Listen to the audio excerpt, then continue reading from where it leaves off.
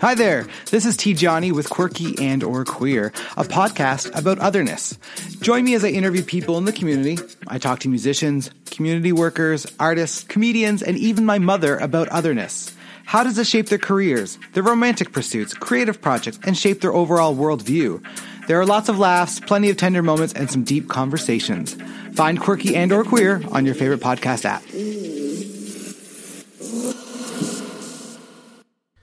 Here at Intoxicated Reviews, we intellectually dissect the art of cinema, scene by scene. Here's some clips. All he is, it's just a fucking big wooden doll full of cum, chasing kids around. You look up guys who poop in a bag. I think that's where you'll find him. Because he is hurt. It's probably just in your search history anyway, isn't it? This movie fucking blows. So don't forget to subscribe to Intoxicated Reviews on all places you find podcasts. Except Spotify. We're working on it. Boys Club. Is it called Boys Club because my apartment looks like a boy lives in it? I wouldn't say a boy lives in it. I would say a boy is kidnapped somewhere in here. Boys Club. We're everything. We're true crime. We're World Star Hip Hop. We're World Star Hip Hop. We're Netflix reviews. Stories of the day. Boys Club. Listen. Yeah, do it. We're on iTunes. We're on Spotify. I think. No, we're not. And on Google Play. Nobody gives a shit. Boys Club. Boys Club podcast. Now with 90% more sound clips of black people. Boys Club. Touch me and I'll sue.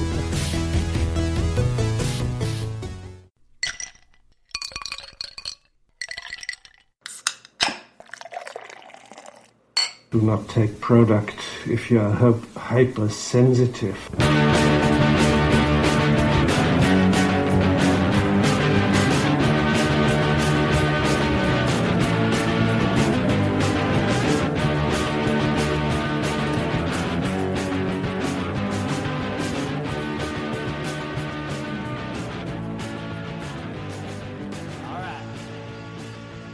Oh, hey, Internet.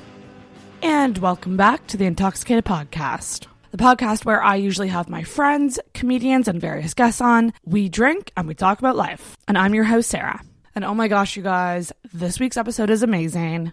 It is with stand-up comedian Brittany Campbell, who I recruited for the podcast after seeing her set at a show, as I do. She came over and we drank a lot of rum and hung out until about 3 a.m. I had so much fun with Brittany. Her and I hit it off right away. We got into some really interesting talks this night. This episode might take the cake for widest variety of subjects covered. Just to name a few, we talked a lot about comedy. So a lot of behind the scenes comedy talk, what it's like doing it for the first time, what it's like witnessing people's first sets, how comedy is kind of like therapy. We also talked about Brittany's time doing cadets, discovering her sexuality at the age of 25 and coming out, periods, orgasms, Amy Schumer, mental illness, and comedy. Like, it just goes on and on and on. We talked about a lot of stuff. This was amazing. Brittany's friggin' great. I really enjoy her, and I think you guys will too. You can actually follow Brittany on Instagram at Brittany Makes Jokes. I will also link to her website below as well, so you can stay up to date on any shows coming up. I mean, really, truly, if you are a Halifax listener and you enjoy a guest that I have on, I highly encourage checking out their live shows. Go see some live comedy. It's a lot of fun, and it's really important to support comedians in your community, no matter where you are. So no matter what city you're listening to this in, go see some live comedy. So this is a long episode, so I'm going to get right to it, but be sure to check us out on social media. Follow Intoxicated. We are on Facebook and Instagram at Intoxicated Podcast, on Twitter at @in_toxicated. Do people use Twitter anymore? I don't know. I feel like it's kind of dying out a bit, but I'm getting back into it. I've been tweeting a lot from my personal account lately, and it's a lot of fun. I enjoy Twitter for what it is. You can also check out our Patreon page, and that is patreon.com/intoxicated.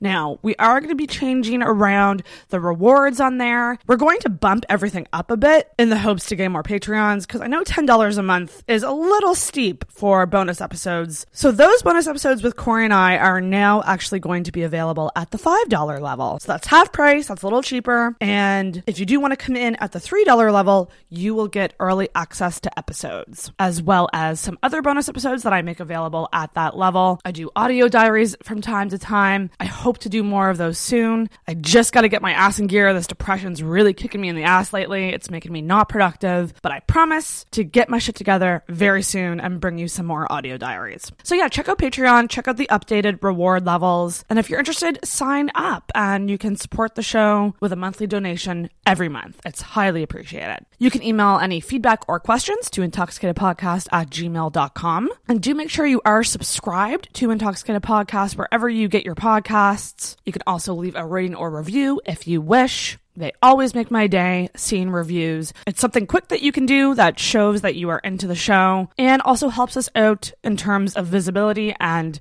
the iTunes charts as well. Those things matter, oddly enough. And of course, tell your friends about Intoxicated. Bring them in to our little circle of dysfunction. Maybe that's not the right term, but tell your friends, spread the love. At the end of the day, sometimes that's what makes all the difference. Quick reminder that I'm doing a comedy live stream on Saturday, April 6th, probably going to be starting around 9 p.m. Atlantic time. That's going to be live on YouTube.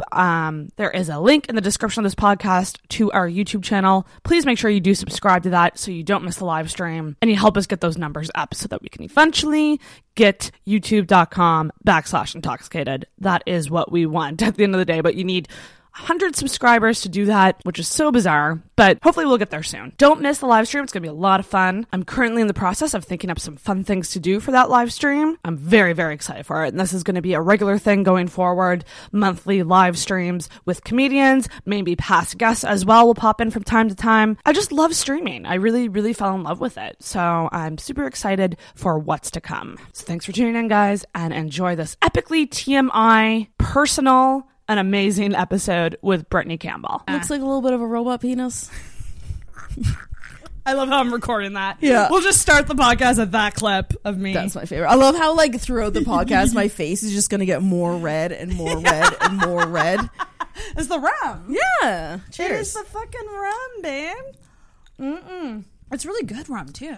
I'm into it. It's a nice, smooth, molassesy. Very smooth, very molassesy. Are you already recording? We are recording. We are rolling. Nice. I like it. We are rolling here on the Intoxicated thirsty. Podcast. Everybody, welcome, welcome. Welcome. I am so excited to have Brittany Campbell, comedian extraordinaire. That's and what they call me. New therapy friend. Yeah. Kind of in a weird way. Yeah. Not that We're practicing. We're practicing on each other. Yes. How to go to therapists. Oh my God, I love that idea. Yeah. Actually, that's like actually a really, a pre-therapy. Yeah. friendship So I can, powwow. say stuff that the therapist will just completely disregard. You shouldn't think that way. No. Don't take advice from drunk comedians. They don't make good therapists. Not the best, maybe. No, but we make good clients for therapists. Yes. Oh, so man. do I. Yeah. Yeah, it's gonna be. Me and Brittany hung out a bit before the mics start rolling, and Yeah. we kind of just got right into it. So I love that with guests because I'm just like, okay, I can be real. I can cut the bullshit. I I can can get right to it. Get right to it. Fuck small talk. I hate small talk. It's the worst. Oh, I'll tell you, one time I was stuck in an elevator for about an hour, and people kept coming by the elevator and be like, "Are you okay?" And I'd be like, "Will you shut up? I'm trying to watch a Grey's Anatomy episode. If I'm gonna be in here, were you alone? Thank God." Oh, People are like, "Oh my God, it would have been nice if you had someone with you." I was like, "No." no. I would much rather be in an elevator for an hour and a half Unless by it was myself. someone interesting. Yeah, if it was someone I liked, but I knew I was at work, so not many options. Not usually people that you like. Yeah. So welcome to Intoxicated. Welcome to the Sad Girl Studio. Ooh, love I it. just came up with that now. The Sad Girl Studio. I usually call it the Sad Girl Pad. Yeah, if you got a couple of it's a S's studio. in there, you could have a nice alliteration. Sad Girl. Sassy Sad Girl Studio. Sassy Sad Girl Studio. Yeah. Where's the bell? Oh my! I need the bell. Where'd it go? Oh, what's the bell for? I heard that on your podcast, but I don't know. The bell's very important. The bell is. There's a couple of reasons why you ding the bell. Nice. Do I get to ding it? Oh, hell yeah. Oh yeah, it's up for grabs. So excited. It's kind of like a yeah spell. So if really okay. good point is made, or if you agree with something, or if someone makes a really good joke or a burn. Nice. So you it's- don't it's- have to. You It's still a get the positive reaction bell in there. Yeah, I like it. Yeah. So that's the Those bell. shows. I love. Yeah. The bell is something I stole it from another podcast, and then now other podcasts are stealing it from me because nice. Boys Club loved the bell so much that they got their own bell. Ooh, So I've started a trend, I like it. and I'm okay with that because Yeah. the bell's a lot of fun. Mind you, it can get out of hand sometimes. Well, if people need to have boundaries, can you imagine? That's like when I'm telling a friend that I have a new joke and kind of like talking about it, and then they laugh right away. I was like, you're an idiot. Like, it's not finished. This is gonna be way better in like 2 to 3 weeks. Like, do not give me that gratification right away. Oh, interesting. You don't want them to laugh right Like, away. I mean, You like, want the yeah, you want I the constructive I want feedback. honesty. Yeah, Right? yeah. I don't want people to just be like, ah, ha, ha, like super exaggerated. Like, no audience member is gonna laugh that hard. Like, And do you think that they feel a pressure as a friend? I don't like want to jokes laugh, by or- people too much, but like sometimes I can work it into like what I'm saying, and like Right. if I said to them, Gauge "Hey, I'm reaction. trying this joke out," most likely they're not gonna like it, just by the way you present it. And it actually, and when people don't like it, I just have to say it on stage to see. Oh, interesting. Yeah, So you because that's kinda because leave they're it in. thinking about it too much, right? That's very true. They're like, Yeah. oh, she's doing a joke. I gotta. And they take it seriously. It's not a serious moment. It's like a. I love the searching for the straw in the video. I like it. There's a video of my friend Sandy on the internet where he's hammered after a concert, and it was like literally like about 4 or 5 tries, and he couldn't get the straw, and someone put it in slow motion, so it's just like, That's so funny. But Brittany, you're a comedian here in Yes. Halifax. Yeah. We usually start the show with a friendship origin story. Okay, So cool. we're very new friends. We met a couple weeks ago. Yeah. At Beerley's. Yes. So I saw Oh. your set at Beerley's and I loved it so much. I love that you I sat had in the to come front up. and Yes. you laughed on purpose. Came right up to the front. I'm a keener sometimes. I like it. It's weird going to comedy shows alone because I feel like I don't tend to like going alone. I like to bring friends. But when I guess, but it's definitely have to way go. better when people are alone. Oh, you think? Well, I mean, tell me more.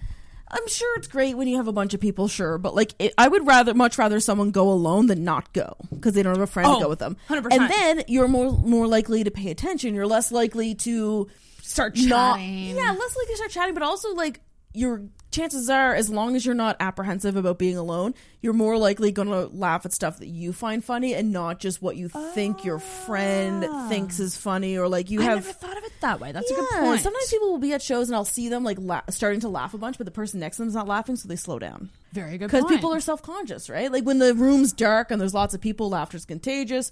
When it's like not, people are scared. Yeah, and that's why I like to laugh loud because I'm like, maybe I'll start a trend. Yeah. Or like I'll start, like other people will hear me laughing and feel Yeah. more comfortable because I think sometimes people have laughter nerves. Yeah.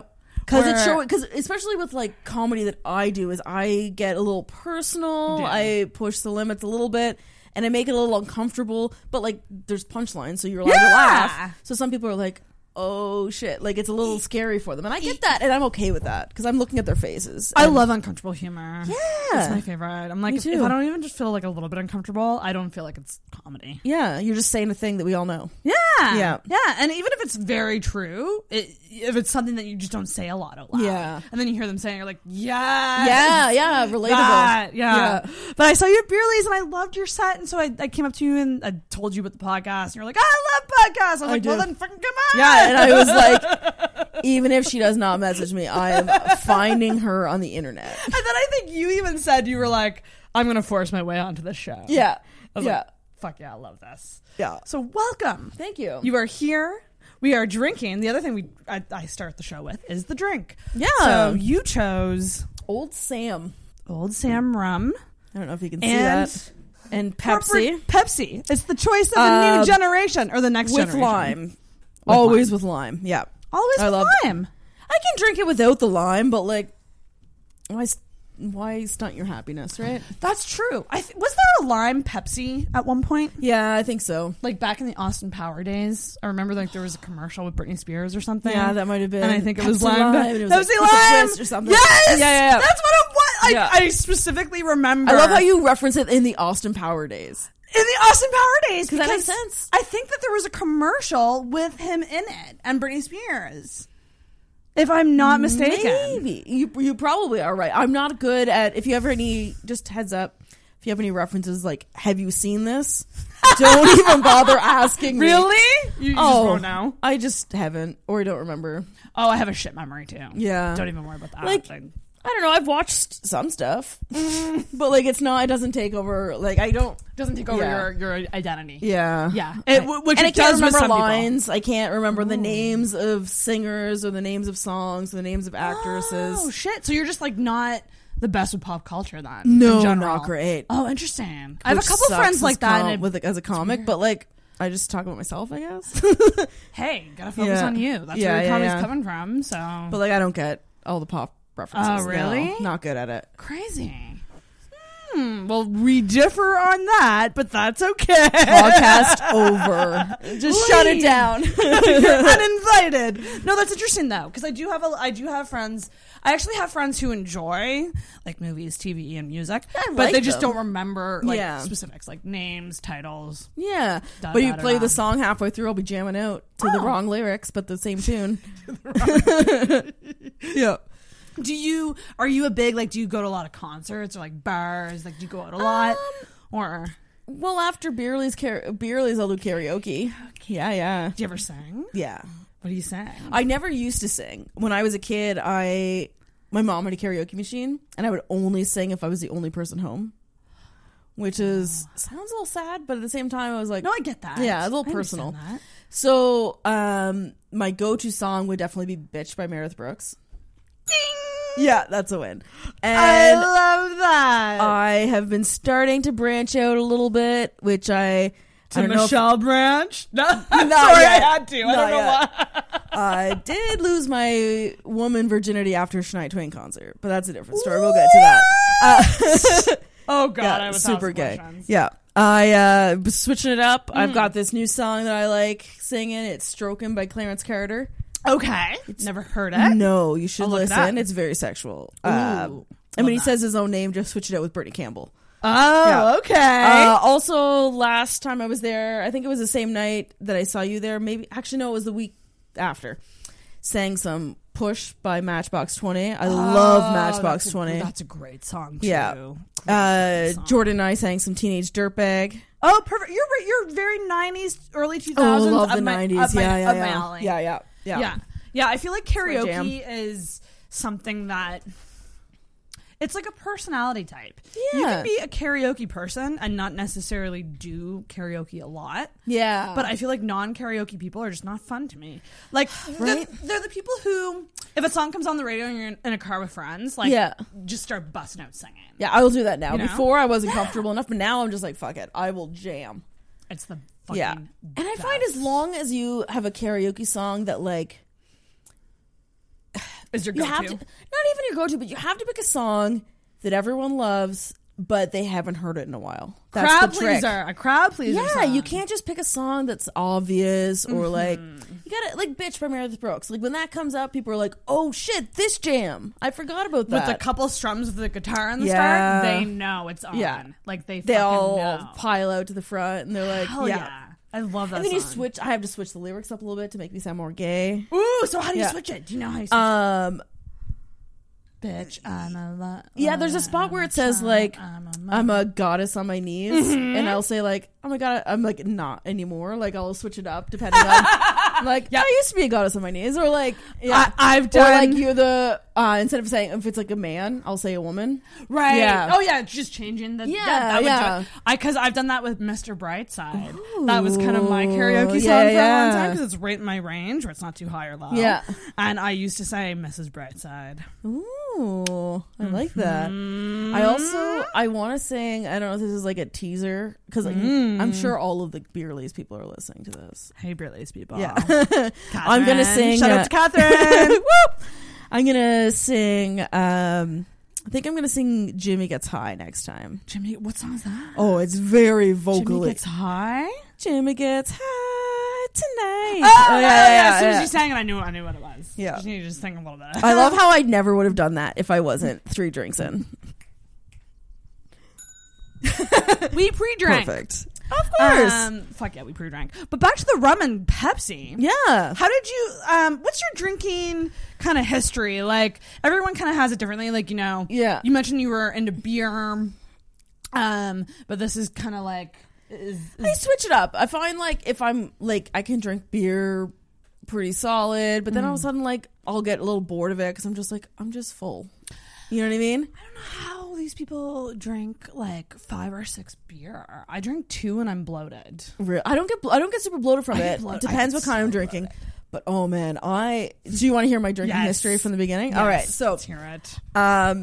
grade 11. We'll go back. Is that your first time drinking?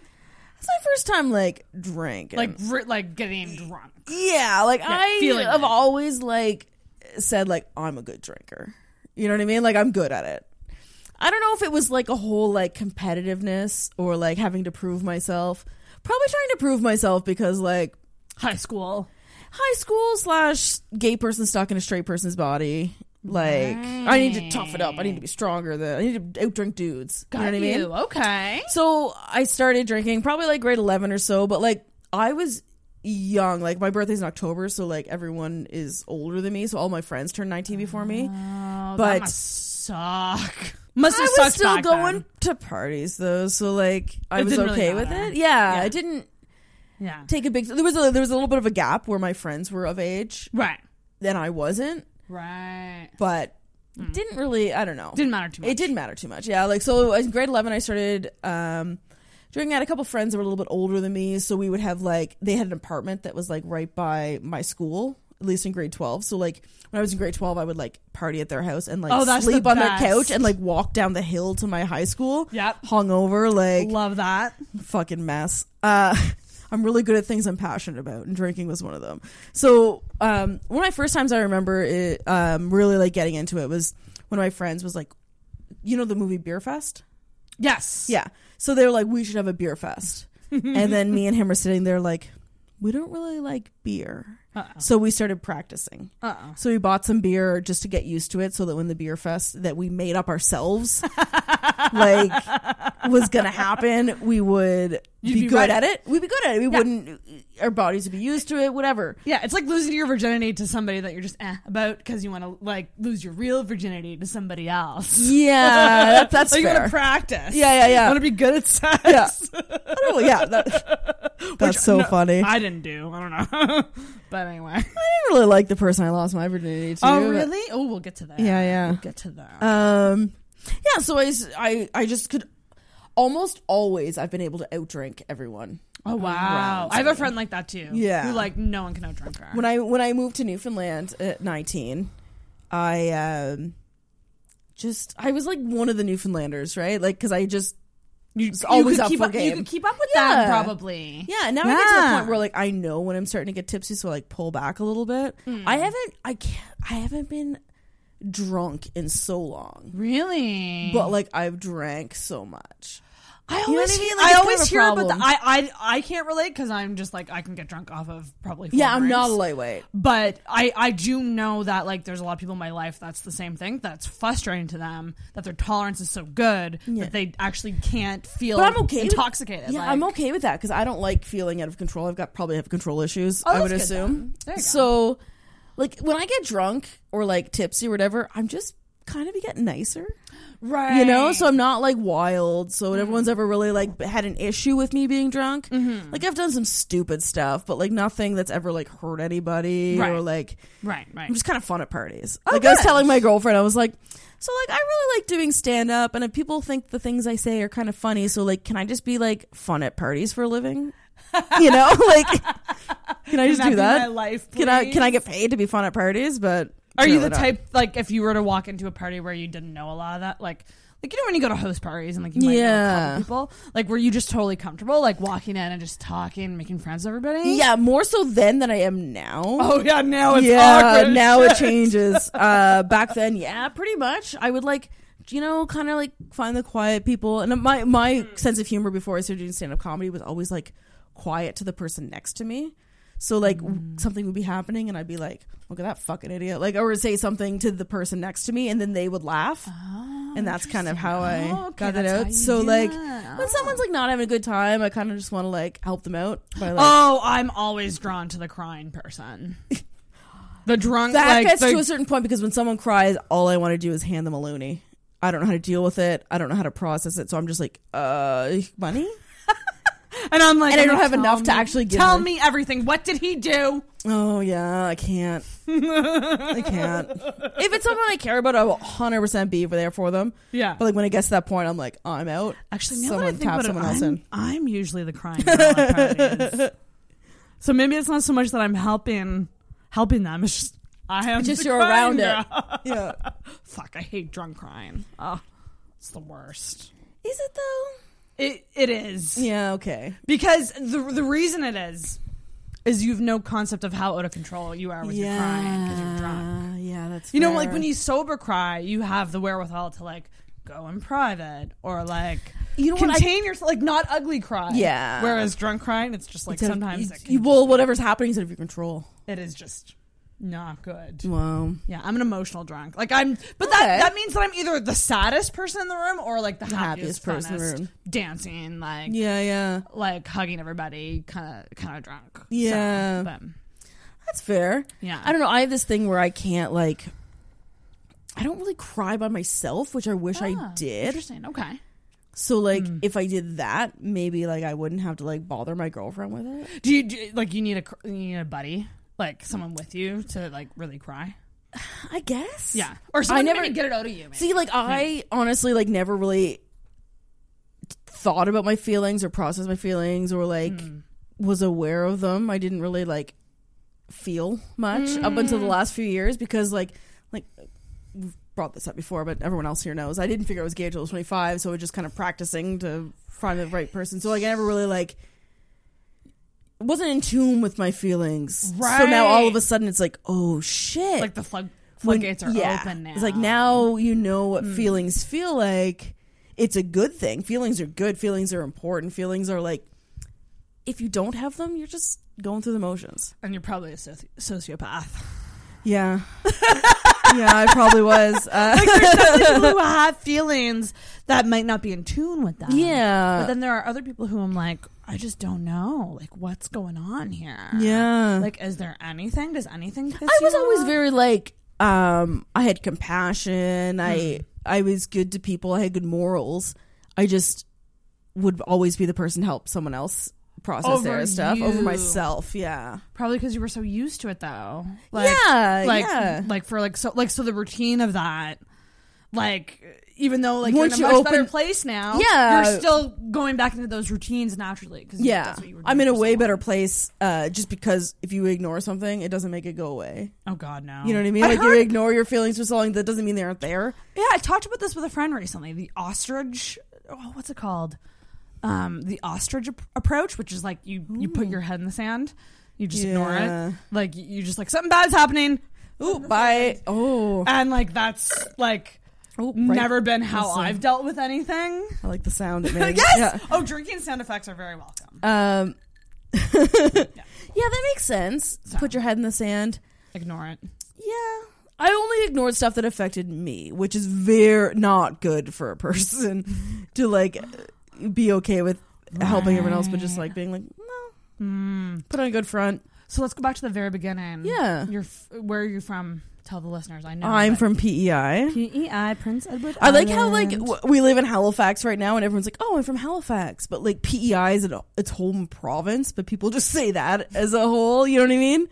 Mm-hmm. Like, I'm from Charlottetown, but like no one's like cares about that. Yeah, Charlottetown. Yeah, I've been here in Halifax for a year and a half. Right. I'll make it to about 2 years, and then I'll be out. Yeah. Which is good. We were talking about this before, but like I think it's good for comedians to bounce around a bit.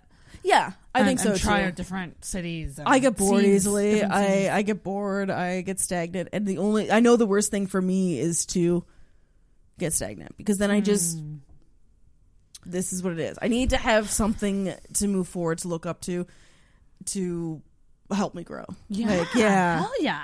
Yeah. I wish I had that because I mean, really just lived in two places my whole life, Antigonish and Halifax. But Halifax is a big jump from Antigonish. It is. Yeah. Thank you for saying that. Yeah. And honestly, if you want to live in the Maritimes, which honestly is probably the best place in Canada if you want to be like happy and make friends. Right. For people, it's the best place. For money. Yeah. Yeah. And you know what? That people suffer from the lack of money, so it's probably not the best for people, but we're all just really it's sad a good that we all atmosphere. connect. Yeah. Especially Nova Scotia. Like, this is nuts that Nova Scotia has the lowest, or one of the lowest, I think it might be tied with other places. Minimum wage. Yeah, isn't that in the insane? whole country. But, like, Halifax is so expensive to live in. Mm-hmm. Like, that doesn't make sense to me. It blows my mind. It's crazy to me that, like, I feel like it's so hot here. I might take my clothes off. Strip. I need to take my dress shirt off. Yeah, do it. I find it hard to live here for that reason. Yep. But I also look at places like Toronto and I'm like, that's even worse. Yeah. So unless like I don't have an urge to live in Toronto. I'm sure I will at some point. I'm sure I'll live there at some point in my life for however long. I feel like most people do. Yeah. Like that's like the next. That's like the. It's a place you can go. Yeah. It's a happening spot. Yeah. It's a place you can go. It's a place you can go. That's very true. People need to tune into the live stream video because I'm taking my shirt off. Gotta do it. We need to play some. Sarah, put some stripping music over this. Yeah, right please. now. Doo-doo. Yeah. Chill. Brittany's song of choice needs to go over this. Man, I feel like a woman or something. It is really hot in here, Yeah. and the lights don't help. Although these lights, it's okay though. These lights are significantly less hot than like a normal softbox. Yeah, I love these though. Honestly, like this is impressive setup. Thank you so much. Yeah, it's weird having my living room like a studio, and I keep telling myself because normally it doesn't look like this normally. Yeah. But ever since take this down and set it up whenever I used to, or just fucking but ever leave it. since the live stream, I've just been like, I'm just going to leave it like this it's not in the way. we're doing video podcasts now, and it's just easy, and I don't have to rearrange everything. Yeah. But this is why I want a 2-bedroom, right? Because I want to have I want this. You want it to be secluded. just be a room, like what you're seeing from the lights on. I want it to be its own room. Fair. Yeah. So, but dreams, goals, ambitions. Yeah, but like I have such a hard time with being like, oh yeah, you have to like wait. Yeah. You know what I mean? You can't like I will start something and be like, oh, it's not perfect yet. Like, what's the point? I have a real issue with that as well. And Which realistically, that's how life goes. You start something and you build up. No one starts from the top, but it's such a hard lesson to learn over and over and over. Over and over again. And I feel like I'm always kind of restrained by money, oddly. Yep. Which is a huge one. Yeah. Because I know money can't buy happiness, but like it surely fucking helps. I would be a lot fucking happier if I had some more. And I'd be able to do the things that I want to do. But that said, like, I mean, like side hustle podcasts, like whatever you're doing, costs a lot of money. I did up a spreadsheet recently of the expenses of the expenses that I like all of this. And I was just like, holy shit, it's a lot of money that I've spent over the last 2 years. But I mean, it's worth it. It's all worth it, but it is a lot of money, and I'd be happier if I was just a little richer. Wouldn't we all? No, I don't even know if I'd be happier. I would just have less stress in certain areas, and those stresses not necessarily make you unhappy. They can affect your mood. They can make you depressed for sure. Yeah. I mean, this has been a theme on a lot of my recent episodes, which is depression. Yeah. I'm like, do you want to get into it more? Depression? I can tell you or a the little booze? bit of mine. Oh yeah, we can get into depression. I'm actually curious to hear it from your perspective as well, doing comedy. With depression, but like for me, it's always been very situational, and that's why I've never taken it seriously enough to get help. That's because you have an excuse. Yes, exactly. It's not necessarily that. Well, your depression feels situational because things are happening, and I'm like I said, I'm not the therapist, but like we'll practice. We push off our own problems because there's like a reason behind it, or an excuse behind it, or something like that. It doesn't make it invalid, but we take away the validity to it because of what we put onto it. Exactly. You know what I mean? And that's what I've been doing for so long. There she goes! First bell ring. Yeah. And that's exactly it. But I'm finally getting to a point where I'm like, I'd like to get help. Yeah. And take this seriously because it's clearly affecting me now more than ever. Mm-hmm. And yes, there's situational factors to that. But also it's like, God damn it, like probably undiagnosed ADD. Mm-hmm. Definitely I definitely have a cocktail of ADD, depression, and anxiety. Like it's some sort of, like I should make a drink graphic of my mental, like the percentages. Shake it all together in your cocktail shaker and pour it into the glass. Like this is me.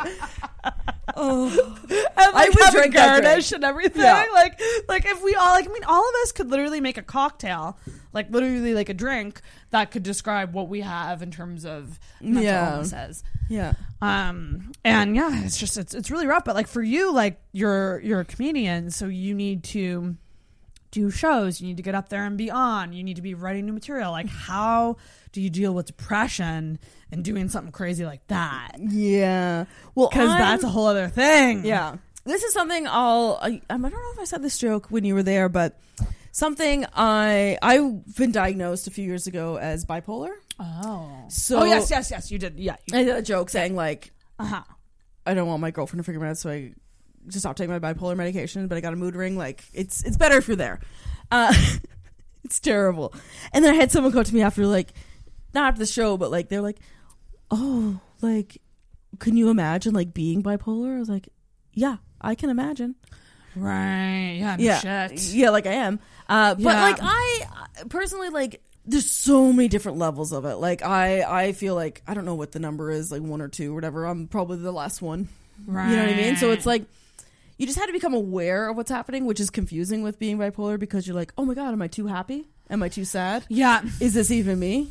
Stuff Right. like that. Yeah. Because the thing with bipolar, because I mean, I think that's another thing that people don't get what bipolar is. Because I feel like when I was younger, I would have crazy emotional outbursts, and I used to be like, oh, I must be bipolar. But really, like, bipolar, from what I understand, and like, and correct me if I'm wrong, it's the extreme of both. So like, when bipolar people are actually happy, their patterns and behaviors are very extremist. Like, they might go gamble their money away, or like they might do these crazy, like, so you have to look at it from both ends and not just the low, the lowest, like the movie versions, exactly, of bipolar. Exactly. It depends, because I don't know which one it is, but like from my own, like, I was like diagnosed, I'm putting quotes for anyone who's listening, right? That had issues and stuff like that, and they're like, well, chances are you're bipolar, but there's no like tests for it. It's just if you have a bunch certain issues within a certain period of time, like, we can say that. Interesting. I never knew that. Which there's the extremes. There's the mania, which means, like you said, you had to be careful of like being super sexual and gambling. And I was like, yeah, but there's also hypomania. So if you're like, I think it's bipolar 2. I'm not exactly sure. I should know more about this. I mean, fuck. Like hypomania, and depression. So hypomania isn't like extreme.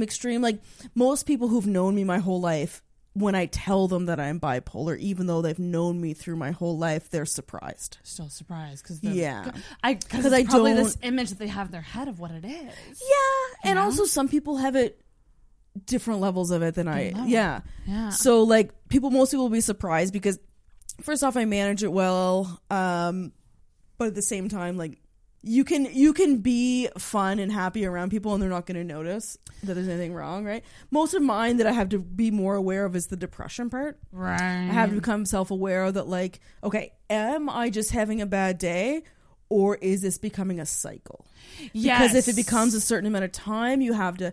And I know some people are on their medication straight out from the get-go and just stay on it for the rest of their life, which is a super great option. I've talked to my doctor about it, though. Like, he was super cool with me not staying on it. Oh, interesting. But he knows that I'm, like, smart enough that if something happens, or have enough people that are close to me that I let them know that if something starts going weird, like, maybe give me a heads up. Right. Yeah. So, yeah. I mean, I'm always willing to go back on it.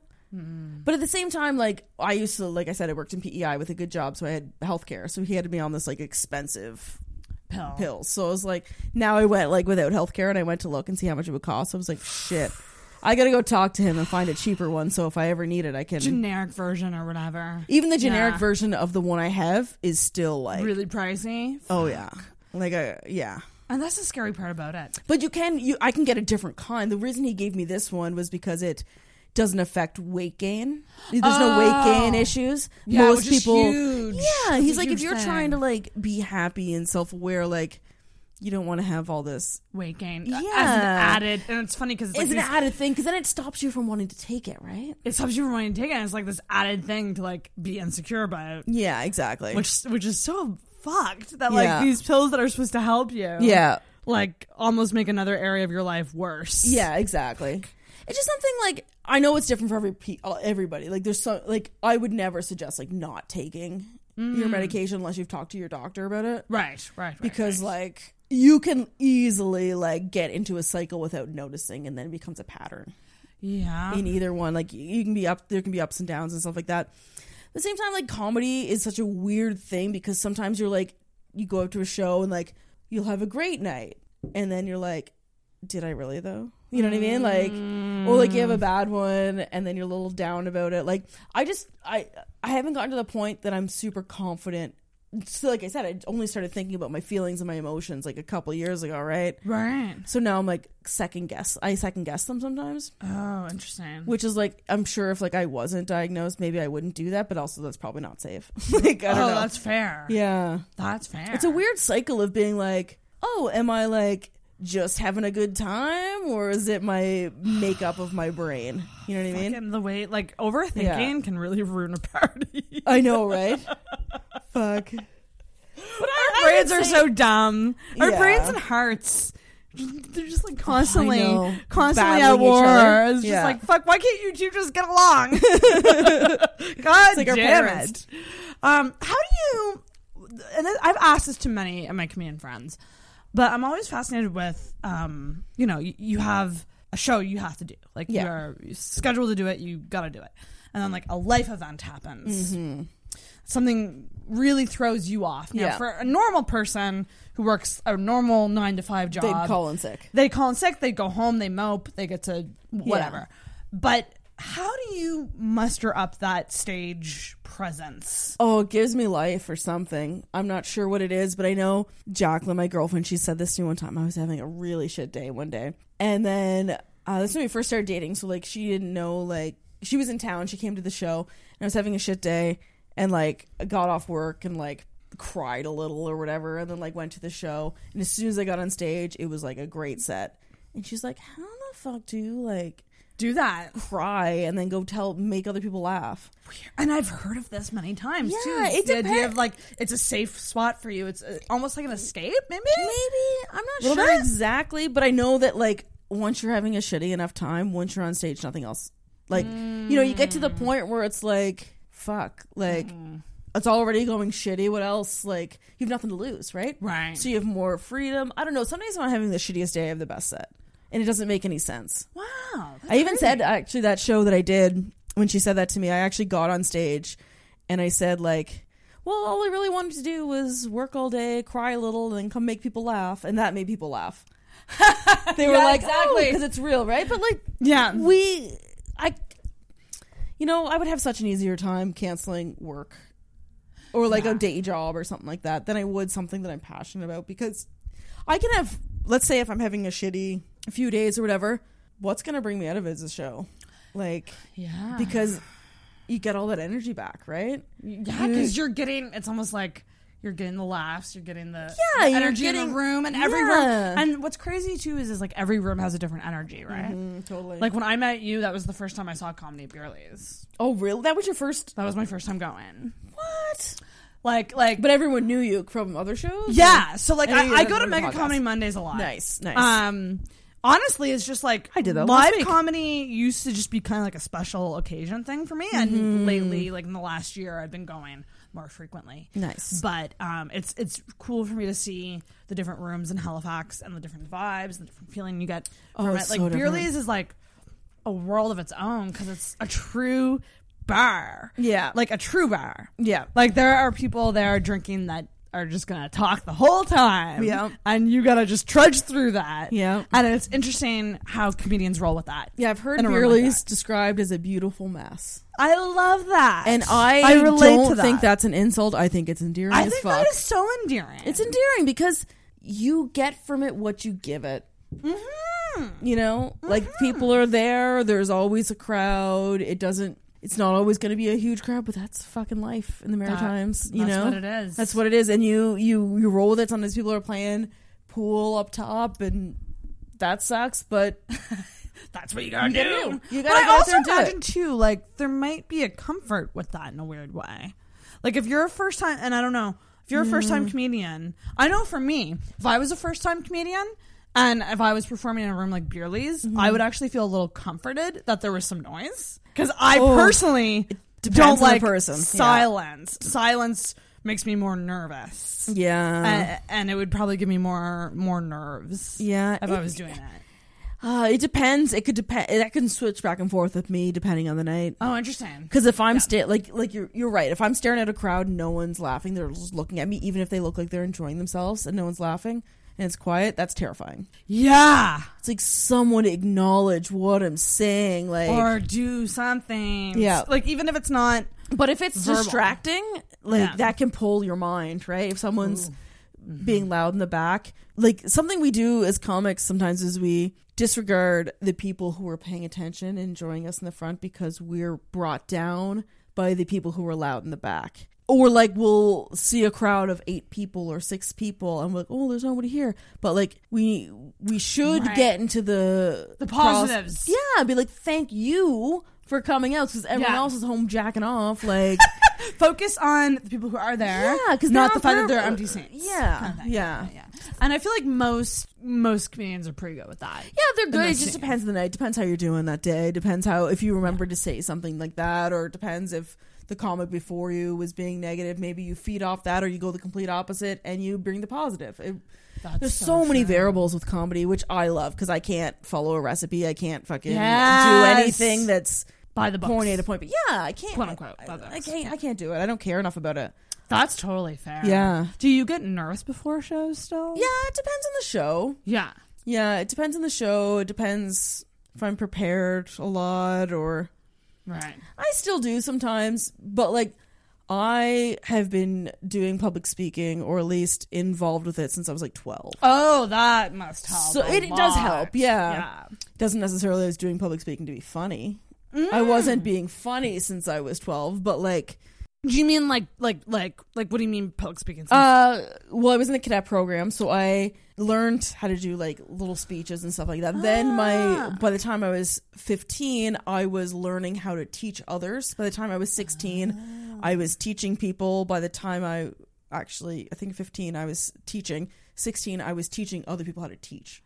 Whew! I took a big jump between learning how to teach and teaching other people how to teach. And that's crazy because that's like so many different communication styles. Yeah. You have to, and and people don't realize that we've taken lessons on communication styles, on how learning styles are, like so lessons many on how to things. give lessons. Yeah. Which is, I mean, listen, and some people are really good at naturals. Yeah. Some Do you people think are. it's something that, like, when you think of teachers or like people who have that teaching mentality, like, do you think that's something that is innate? Or can it be learned? Because I know with me, That's a like, tough when I'm question. trying to explain something to somebody, Yeah. fuck, I suck at it.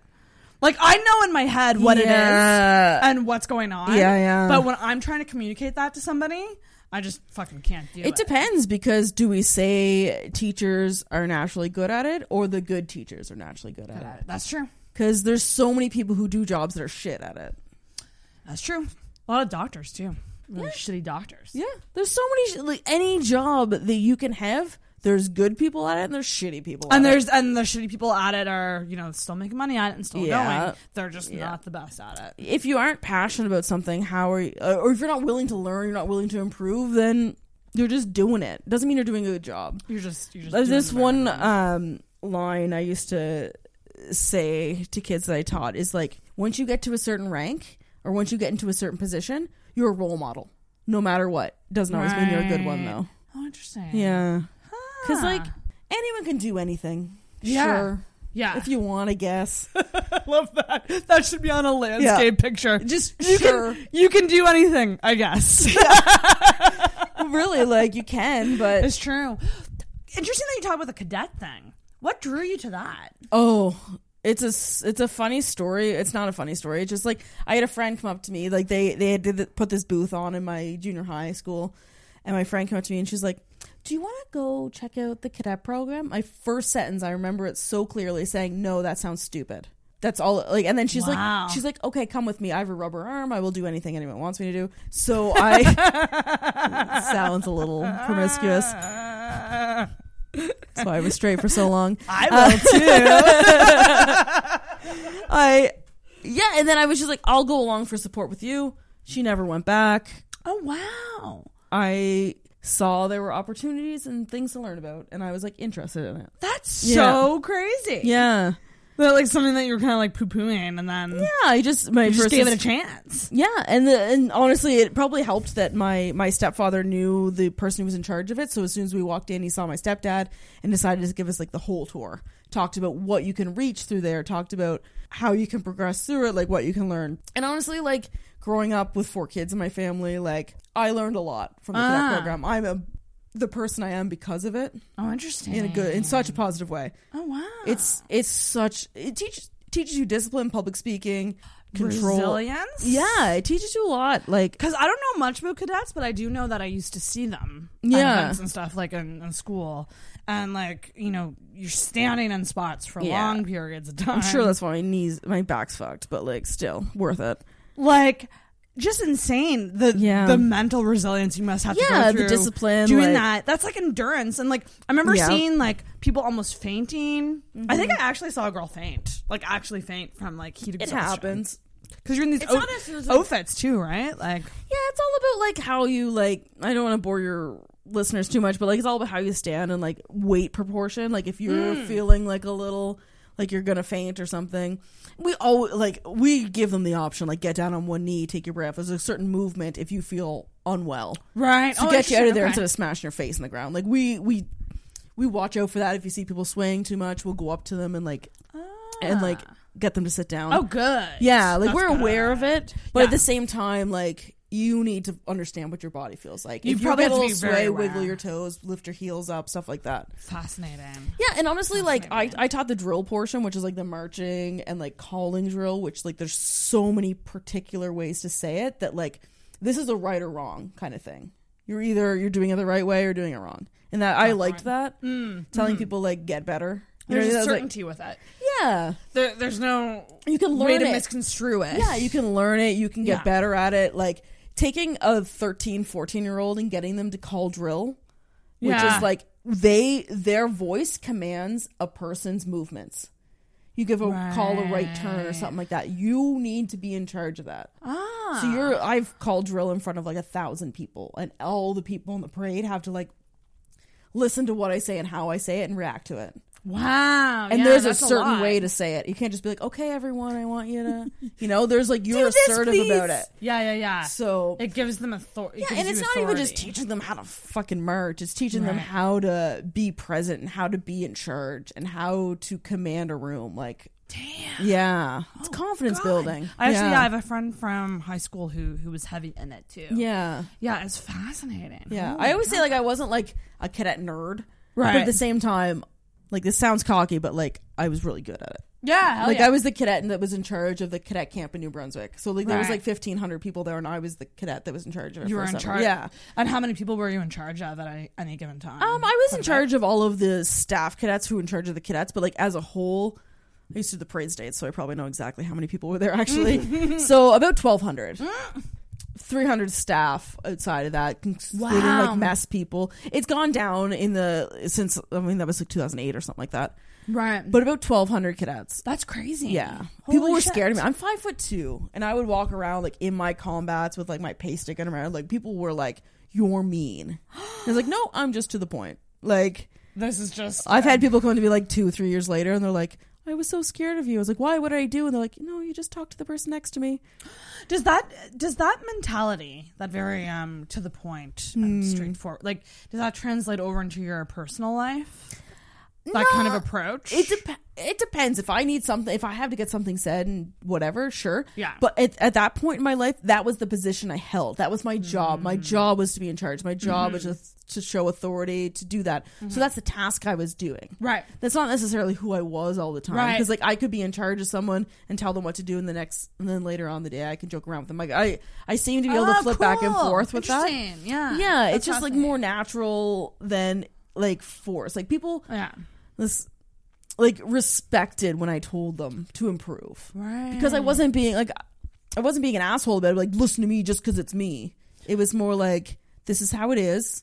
We will also talk about it if you need to, but and also too, I think you need to get to a point in life where you take feedback or instruction or constructive criticism like and you roll with it rather than taking it personally. Yeah. Or and it has a lot to do with the person who's giving you that feedback. Yeah, too, 100%. Right? It's a gift. Yeah. See, I consider it a gift. Yeah.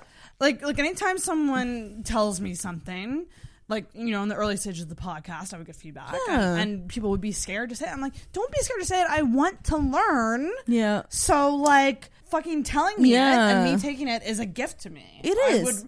Unless your comments or feedback are uninformed and or personal, it also has, it takes a lot of, like, I don't know how you say it, but like you have to do it in a good way. You gotta do it in a good way. You gotta be smooth about it. Constructive criticism, you gotta be smooth about it.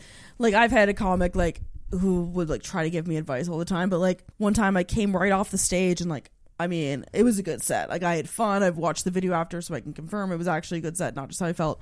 But like, I was only a year and a half in, so like, I'm like still improving and stuff like that. And like, as soon as I got off the stage, he was like, so next time, like, move this mic stand this way, blah blah blah. And I was like, you're killing my high. Right. Give me 25 minutes or so, and then if you want to say something, maybe if I ask for it. Because you should be able to ride that high so that you have the motivation to do it again. Yeah, I needed the enjoyment, You know, right? the positive I don't want someone like walking to me as I'm walking off the stage being like, you could have done better. Of course I can. I'm a year and a half in. I'm always going to hopefully be able to do better. I 100% feel that because I had that. I'm only 4 years in now, but I can still always do better. 4 years. Oh, there you go. Oh, I didn't know how long you were. That was going to be one of my questions. 4 years. So how does somebody who, from PEI, Maritimer, into cadets, how did you get into comedy? When did comedy become my passion? Yeah, like how does that? I've always kind of thought about it. Like, I always liked watching it and stuff like that. And actually, when I lived in Newfoundland, I was probably like 21 or so. I had mentioned to one of my friends who was a writer that I wanted to try it. And he was like, "Oh, that's cool," but like, I never really like saw any shows happening. Right. I lived in Newfoundland at the time. I knew there was a Yuck Yucks there, but like, fuck, you can't just be like, oh, I want to do stand up. Let me do Yuck Yucks. Like, imagine. Wait, people do think that. But like, I don't know. I kind of just thought like this would be a cool thing to try. Right. And then I moved back to PEI. I was there for a bit, and I had mentioned to one of my friends that I wanted to try it. So we were having like a girls' night from everyone we worked with. She's like, we're gonna have a talent show night, which like, it sounds really lame, but at the same time, like, these were really close female friends of mine that we were gonna get drunk and just do shit anyway. I think she was just trying to like coax me into it, but also making other people do stuff. And what age was this? 24. Okay. Yeah, 24. Love it. So then, actually, I might have just turned 25. Okay. Yeah. Yeah. Let me think. 1 second. Yeah, just turned 25. So then I wrote some stuff, and then honestly, like a week and a half later, I saw something posted. Actually, a friend's mom told me about it because I told her, I was like, oh, I wrote a couple jokes. And then it was like, we're having a comedy night for the first time ever in like Stratford. At least there was comedy before in PEI, but like wasn't on my radar or anything. Right. But someone was putting on a comedy show, and they're looking for people to tell jokes. And I was like, shit, I already wrote some stuff. So I ended up doing that, and I was like, this is great. And was it like, what was the first? The first one set, is an open mic. I think I did like 7 minutes to 10 minutes, which is way too much for a That's first time. Long, I know, but it's PEI. Like, what? Like, they're like, we got the time. Yeah, we got the time. They don't have the people, so like, you can do 7 to 10 minutes. I was like, that seems long. I think it was 7. But anyway, I did my set, and I was like, I didn't invite many friends. I invited a few, 4 or 5 people that I knew that like, hey, you want to come out, but I'm not going to tell everyone. Like, oh yeah, really close friends I've known for a long time that like, you guys like going out. Yeah, come see the show, whatever. Yeah. Anyway, the place was fucking packed. There's like 100 people in there, and crazy. Oh yeah, it only holds 75. Insane. It only hold. I know because I booked shows there later. They hold about 75 seated, but it was like 100 people for sure. Anyway, so I did my set, and I was like, okay, that was cool. And then the host messaged me. This was a Friday, I think. And he messaged me like the next Monday or Sunday or Monday. He's like, do you want to open for these people tonight? Like, oh, crazy. Yeah. So there was people coming through. We were doing a show. I don't know if it was last minute, but they wanted a couple openers. So I was like, sure. And I messaged him back. Honestly, I was like, is it okay if I do the same jokes? This is my second time on stage. She's like, yeah, absolutely. I was like, oh, okay, then I'll do it. I was like, because I was at work. I was like, I have an hour from getting off work to like being at the show. Right. I was like, how am I going to write a whole new 5 to 7 minutes? But I was like, Now I know you're allowed to improve on this stuff. That's so cute. Oh my god, yeah. So anyway, the second show I did, after that set, I fucking fell in love with it. The first set, I was like, that's cool. The second set, because I think it was so close after, and I was asked to do it on purpose that I felt like good about it. Gave you maybe. that like positive reinforcement. Yeah, I showed up to the show, and like it was at this bar that I knew fairly well. Anyway, they were giving us like free drinks. They were like, you can get a few free drinks. So then Buddy, who was also doing the show, was getting like a Coors Light bottle. And I was like, dude, if he's giving you free drinks, get like large drafts. Like, you're an idiot. Yeah, really. So I had like some Clancy's, like big old mugs of Clancy's. Amazing. I didn't drink much before my set, but after, like, we were all hanging out. He gave us like, they were like giving us free food. I was like, oh my god, this is what comedy is. You get free food and free drinks all the time. Fuck yeah, sign me up for it. Turns out it was a long time before I got free food and free drinks after that. Oh, But wow. yeah, it doesn't happen as much as you think. And what's the experience of like going back to your first show? Like, I mean, like, I'm a chick who got jokes in her phone too. Like, I got things. Yeah. Was it like going up there for the first time? Yeah. And obviously, like, I can only imagine. I've never. By the asked way, this I to thought I anyone. was straight when I was telling my first jokes. Oh, interesting. Yeah. Oh. So I was joking about dudes. So, like, looking back, I'd be like, I would never say that joke again. Right. Yeah. Were you really nervous though? Like, was it nerve-wracking as shit? I got really nervous at about 3 p.m. in the afternoon for about 2-3 hours. And after that, I was like, fuck it, I've already committed. Like, this is it. It's happening. Yeah, I just feel like the people who are really good communicators or other aspects of their life involves communicating with people a lot. You know, whether that be like teaching or if they're like really just personable people, like they might not have, the nerves might not be that overwhelming. Or at least we don't present it that way. Yeah. Yeah, once I knew I was there, I was like, fuck, it is what it is. Right. It's happening. I can't do anything about it. Mm-hmm. I'm not gonna not do it. Did you watch a lot of comedy before to kind of get a sense of it? Or like? Not right before. Like, I'd watched it growing up or whatever. Yeah. I was always interested in, like, now if I would have watched the shit I was watching back then, I would hate it. I know it. Right. It's just, I loved the idea of a person having a microphone and saying what they had to say. Saying what they had to say and having people react to it. Yeah. I Like- love the idea of that. Like, Yeah, it's really cool, right? yeah, it is super cool if you have something good to say. Yeah. And if you don't, like, at least when I was watching on TV, I could change it. You know what I mean? Yeah. And even at shows here, like, if you don't like what someone's saying, enjoy it for that. I will laugh at the things they don't mean to say. Like, you know what I mean? Take it for what it is, right? Take it exactly for what What it is. what are we supposed to do? Get mad at someone who's only been doing it for 4 months? That's the They thing. haven't learned yet, and neither have I. Like, That's why I love open mics, because Yeah. I love seeing like I've seen a couple of people's first sets. yeah, it's And cool to that's see a them grow. really cool thing to say. Yeah. Like, I mean, you never know what's going to happen with these people. They could get really big. And to say, like, you were in the room Yeah. for their first set. I love that you think that way, because I think more people should think that way, that they can see not even just a comic's first set, which is super cool, but like seeing the progression. or like, this joke started this way. I said this joke, it was garbage, but then like you might see me a little while later and I perfected it. Like, how cool is it to see? I love that. How cool is it to see a joke that might make it somewhere? I love that. And if it doesn't, still, it was someone's cool thought. It was someone's cool thought. It was and I imagine, like, everyone remembers their first set. It's like a moment in time. Yeah. Where you said, I'm going to do this crazy thing. Yeah. And get up, like you said, in front of a crowd and just talk. Like, Yeah. woo! And it's also really cool now that I'm like friends with comedians to see my interactions with them, or like hanging out and like something comes up. Yeah. And then see that become a joke.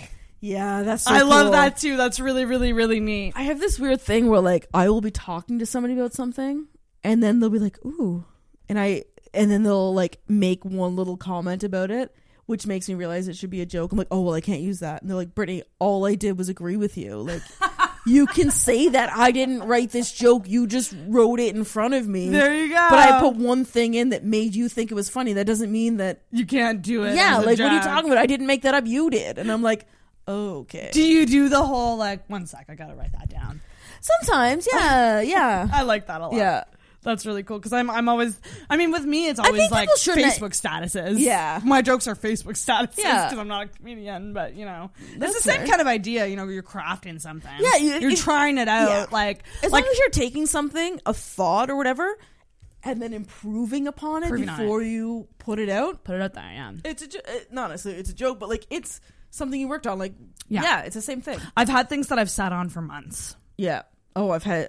Like statuses that I've been like, I need to just chill and need to like ask people and like Sometimes get their things aren't feedback. ready. Yeah, it's true. I have thoughts all the time that, like, I've noticed now. Like, I'll write a joke and then I'll be like, oh shit, I had something from like fucking 2-3 years ago that I never really thought would go anywhere, but it pairs really well with this. right. You know? Yeah. I'm not like sometimes I go through old notebooks, but not all of the time. But at the same time, like, I'll work it in. Like, so cool. So cool to me to see Yeah. how people do. How everyone does it differently. yeah. Do you ever like set out to write? Like, do you ever just say like, I'm gonna come home and I'm gonna write, or is it more something that just kind of happens organically and naturally? It depends what you mean. So what I'll do is I will have times where I go and write, which is me taking everything I've written down and putting it all together. But I will honestly like compiling. throughout my day, I will say stuff or write stuff that I'll put in my phone, or I'll go, or like some days I'll just not even mean to and go to write something down. Then all of a sudden it's an hour later and I've written a bunch of shit. Wow, that's so cool. Yeah. And whether it's something that's new or a thought that I'm just developing, or Right. it's taking a bunch of other material and working it in so that it flows. And building on it. Yeah. Yeah. Some people will do a thing where they're like, oh, an hour every day or an hour every second day, I'll sit down and do this, which sometimes works. It depends on my life, right? I'll go through different stints of different ways of writing, but a lot of it's like I've thought about it and then I'll process it after. cool. Yeah. That's so cool. I'm a writer. That's how I am. Yeah. Some people are performers, some people are writers. I started as a writer who was very like deadpan on stage, and my voice didn't have a lot of emotion. I kind of just stood there and said it, and then after I said it, take it as you will. Now I'm learning how to like move my body certain ways, do stuff certain ways. Yeah. But like I would consider myself more of a writer than performer, but I'm learning the performing part. The performing part would be like, that would be nerve-wracking to me, because like I would just be like, how do I I'd much rather though. do I do this? Do I just, Oh my god, I go through do I things where walk?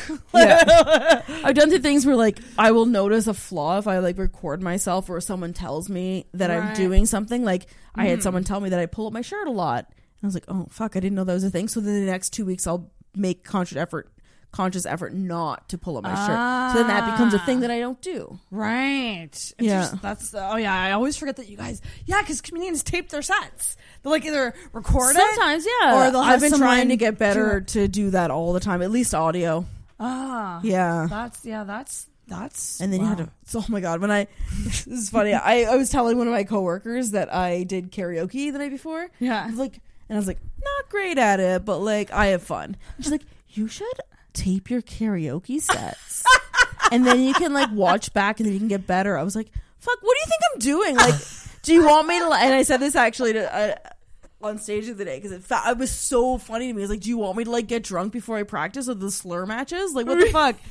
Like, I have a hard enough time like recording my comedy sets, and I'm actually going back and watching them within a timely manner. Like, what do you want me to do? Start recording my karaoke set? You're a monster. If you ever want someone to record a karaoke, I got you. Oh. I love watching fucking karaoke. Come on out to Beerley someday. I'll get Jordan out. I would I love Beerley's karaoke. I would love to have a Beerley's karaoke night. Yeah, where, done. Like, we Done. Like, I'm in. Yeah. Because I usually do karaoke at the Fickle Frog, which is a different. Okay, I did ball a show game. there once. Different ball game. Yeah. Different bar, different vibe. Yeah, It's not as Beerley's. gritty as Beerley's. Oh, something about me just wants to be there. If it's a Wednesday, like, Yeah. obviously I can't go out to fucking 2:00 in the morning every Wednesday, 29. But like at the same time, like it just warms my heart. It's a cozy, awesome little place. Yeah, and like people Yeah. come up to the stage and like if it's a good enough song you're doing, they'll come up and dance. Yeah. They'll be supportive. If someone's doing poorly, they still come up. Like it's Yeah. such a good vibe. I love that. Yeah. Yeah, Nothing we better definitely than like, I know I don't do it all the time. I used to have to work more evenings. Right now I'm working more Tuesday evenings. So Wednesdays are pretty good unless I work the next morning. But like I need to get it to Beerly's more because I do love it. Fuck yeah. Yeah. Yes, It's Beerly's, hosted by Catherine Robertson. Yes. Every Wednesday at 8:30. Yeah, it starts at 8:30, maybe 8:35, but get there, sit up front. Sit up front, pay what Then you can. and then stay for karaoke. Stay for karaoke. Make it a night. Yeah, you Make get it a whole $4 night. well shots. Yeah, the drinks $4.50. really aren't bad. Yeah, as long as Yeah. you're not getting like a fancy people drink, like you can. Fuck that. Like, who goes Sneak to a Beerly's flask to in. get a Come on. Cosmopolitan? Can you imagine going to Beerly's of all places and being like, I'd like your I finest get a- Cosmo, please. Can I get a rack of ribs and an old fashioned? Ooh, I'd like some ribs. I I've been would like- I craving need some ribs ribs. lately. Yeah? Do you like chicken like wings? barbecue. Yes. Literally, But you don't like earlier spicy this, stuff. Earlier this week, I make a was damn wanting good chicken wing. Okay. I got some in my fridge right now. What I do is I get the fresh chicken wings. Yeah. From like Superstore or like wherever where it's not like the box breaded stuff. And I take the fresh chicken wings and I'll spice them up myself, cook them in the oven, then put a hot sauce spice mixture on them and cook them again. I can tame it down for people who don't like spicy as much. But like you do not need to get the box breaded wings. You can bread that shit yourself if you want it breaded, but like fuck, like fresh chicken wings. I like, had an idea. Yeah? I'm going to run it by you now that we're talking about chicken wings. Because I'm going to be doing monthly comedy live streams going forward. Nice. First Saturday of every month. Ooh. Come over. There'll be booze. I'm hoping to love get... it. I mean, if it's not free booze, I'll pay for it. Like, I don't give a shit. This is how I get my friends. I'm like, just come drink. Just come drink. No, BYOB. Maybe. BYOB, but also have your own staples so that if anyone doesn't. Yeah. Like, you maybe don't have one- to supply it for everybody. One like, drink. I'll be like, I'm providing vodka this Saturday, or I'm Yeah. providing beer this Saturday. Yeah. But essentially, it's going to be a or like party this every is a Saturday. yeah. Ooh. First Saturday of every month, comedy live streams. And I was thinking of love like it. fun things we could do, and one of them was, have you ever heard like hot ones, like where they try different spicy wings, like and it's like different levels of spice. Yeah. Oh. I was like, how funny would it be if we had like a subject bowl, like of different subjects? Yeah. And like the challenge would be that you would have to eat like a spicy wing. Oh, I'd win every time. And like also talk about the subject. And like see if you can get through it. I actually had this idea. It wasn't my idea originally, but my friend tagged me in a video where everyone in an orchestra ate a habanero pepper or a Scotch bonnet. It's pretty much the same thing. They ate that and then they had to play a song. So as they were done chewing, they had to do it. I was like, I want to do like a comedy show that every person has to eat fucking habanero pepper and then go up, or at least if they're doing poorly, we pass it to them and they have to try to get through it. Whatever it is. I love that. I love. Yeah, I love. I want to pushing do limits. something like that. I'm like Competitive, leery right? That's why I was about, good at like- drinking, is because I'm good at spicy stuff. Like I can't well anyone one up me. Like I can't. Damn. Yeah. Okay. Well, I then- will. My favor is when I'm crying eating my chicken wings. Like I don't. My get stepdad it. and I don't would, get like- it. I'm not huge into spice.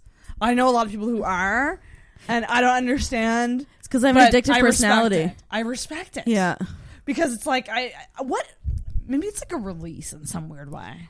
it is, but also like it really does. Like they've proven that spicy foods and spice is addictive because it releases something in your brain, and then all of a sudden you like want it again, and you're pushing your limits. And yeah, I'm probably fucked. That's probably why I like it, but.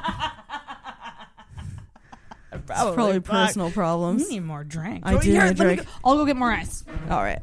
I would love to do the hot ones wing challenge do it with you. on the live stream. else because you don't like spices much. Whatever. I'll have to ask around the comedians and like see who would be down for the challenge. I figure if we can at least get one other person.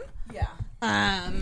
Yeah. Get someone else who's super comfortable with it. So if you want to like back out, like if you're not a person who loves spice, then like It won't be fun for you.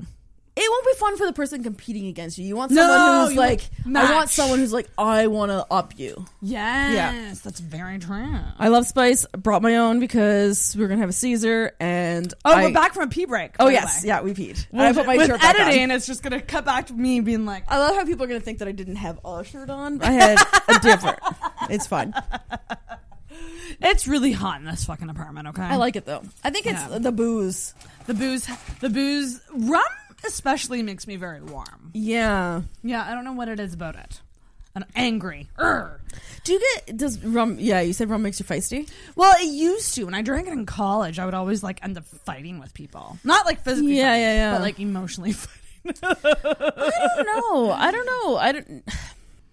I have this rule that I do not drink champagne because I've drank champagne at least every time I remember I have a story from it. Oh, really? Yeah. Well, I usually always throw up. Yeah, that's usually part of the story. Yeah. Yeah. The fizz and the carbonation, I don't know what it is. I don't know what. I've Never had sometimes I could probably attribute all of my issues to all the other booze I drank that night, but it just seems to happen that champagne is the time I wake up in an airport. I'm not flying anywhere. Oh, like just wake up in the airport bathroom, like in Newfoundland, being like, oh yeah. Seemed like a good place to be. Couldn't get a cab. Like, fuck. Like, yeah. Oh, my God. Yeah. And that's a tiny airport, too. Yeah. But they had a Tim Hortons open. Oh, hell yeah. Yeah. Fucking Tim's. Oh, I hate it. Everyone's like, thank you. I do, too. Everyone's like, I haven't won anything and roll up the rim. And I said, I win every time. Like, really? I was like, yeah, my win is that I don't drink it. I used to be okay with it, but at the same time now I'm just like, no, it's bad. It's just my last resort. Like I'll eat it if I have to, or eat it or drink it, like if I have to. But their turkey bacon club is good as long as you substitute the honey mustard with their spice. They used to have spicy mayo, now they just have chipotle sauce, which is fine. I can't, like, I'm one of these people that, like, I can't just have anything how it is. You know what I mean? Like, you gotta customize it somehow. Yeah, or like change something up with it. Yeah, like if I'm at home, like let's say we'll have like fucking frozen dumplings or something like that. Like I can't just do that. I have to cook them up with some spice. I have to add spices. I have to add some veggies to it. Your flair. You gotta add your flair. Yeah, I have to add my flair to it. I can't just have it. If I'm gonna have a burger, it needs to have extra pickles. Like, let's be real. Oh, extra. We were talking about pickles earlier too. Yeah, I fucking love pickles. Yeah. I can't. I don't know what it is. I don't know if I'm just not okay with the norm or whatever. I don't know. I think that's a good thing. It means that you're adventurous and you can make it your own. Yeah, and you can make it something that you like. I cook so much for Jacqueline, and I'll like, instead of just having like, we'll make our own like pizzas and stuff like that. Homemade pizza. Yeah, and I can't just put the norm on. I have to have it different every time. I have to like variety. Yeah, variety is my favorite. I would rather have 5 little tiny things than one big same thing. Which is why I hate going for sushi, because my bill always ends up being $40 or $50. Do you want to go for sushi I would sometime love to. at... Where? Tell me where. I will tell you where. It's called Wasabi House. Oh, I love Wasabi You have House. to go during happy hour. They always give you free shit. And I've eaten there and been full for less than $12. Yeah, with people, yeah, because if you go at the right time. Yeah, you get, and it was only down the road from my house, but like you get certain things, and then they just give you extra, and it's happy hour. They prices. always give you extra. Always, it brightens my life. But like, I'm not a huge like I am working myself into sushi. Yeah, I think that's important. Yeah, dip your toes in. Don't. Yeah, do anything too crazy. I never liked seafood up until a couple years ago. Yeah. There's this new place that I went to called Sushi Jet on Dutch Village. Okay, which is fairly close to here, and they're on Skip the Dishes, so you can get delivered. Okay, nice. But we actually went there physically, and it was fucking delicious. And like the thing is like, yeah, I mean, if you constrain yourself, you can pay a decent amount. But like for me, it's like I want to try different rolls, and every roll it's like, okay, 6 pieces, 8 pieces, 10 pieces. It's like, well, fuck, I wish I could get like 3 of some, and like I wish I could split it with people, like get a couple different rolls and like everybody split. That's like, what I have to do. That's the ideal situation. Yeah, because I love variety, but I also have no willpower, so I need people who like the same kind of stuff that's willing to switch it up. Willpower is tough to have. So you didn't know you were gay until 25. We need to get in. Yeah, we need to get into this. We gotta get into this. 29.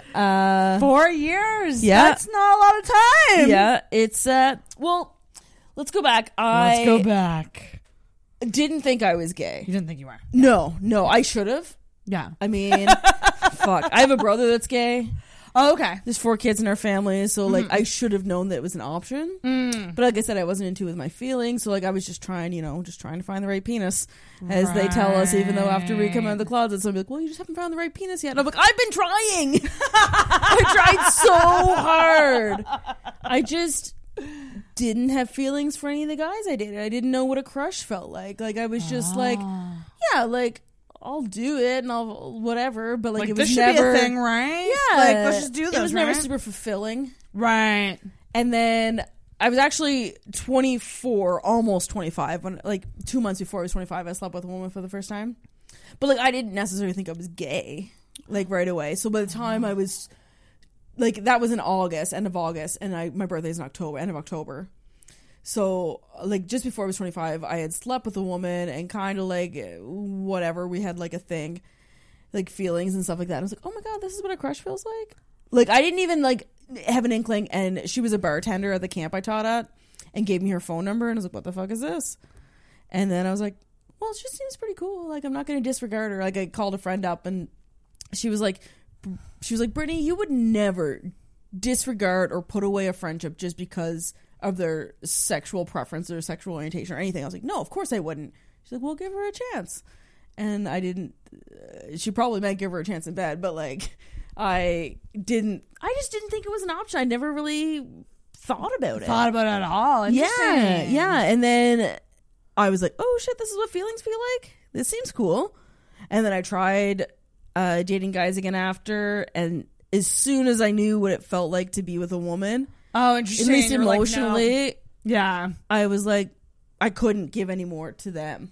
You know what I mean? Like I met a guy and I was like, oh my god, like legitimately, like we had such good conversations all night. Like I should be falling for you, right?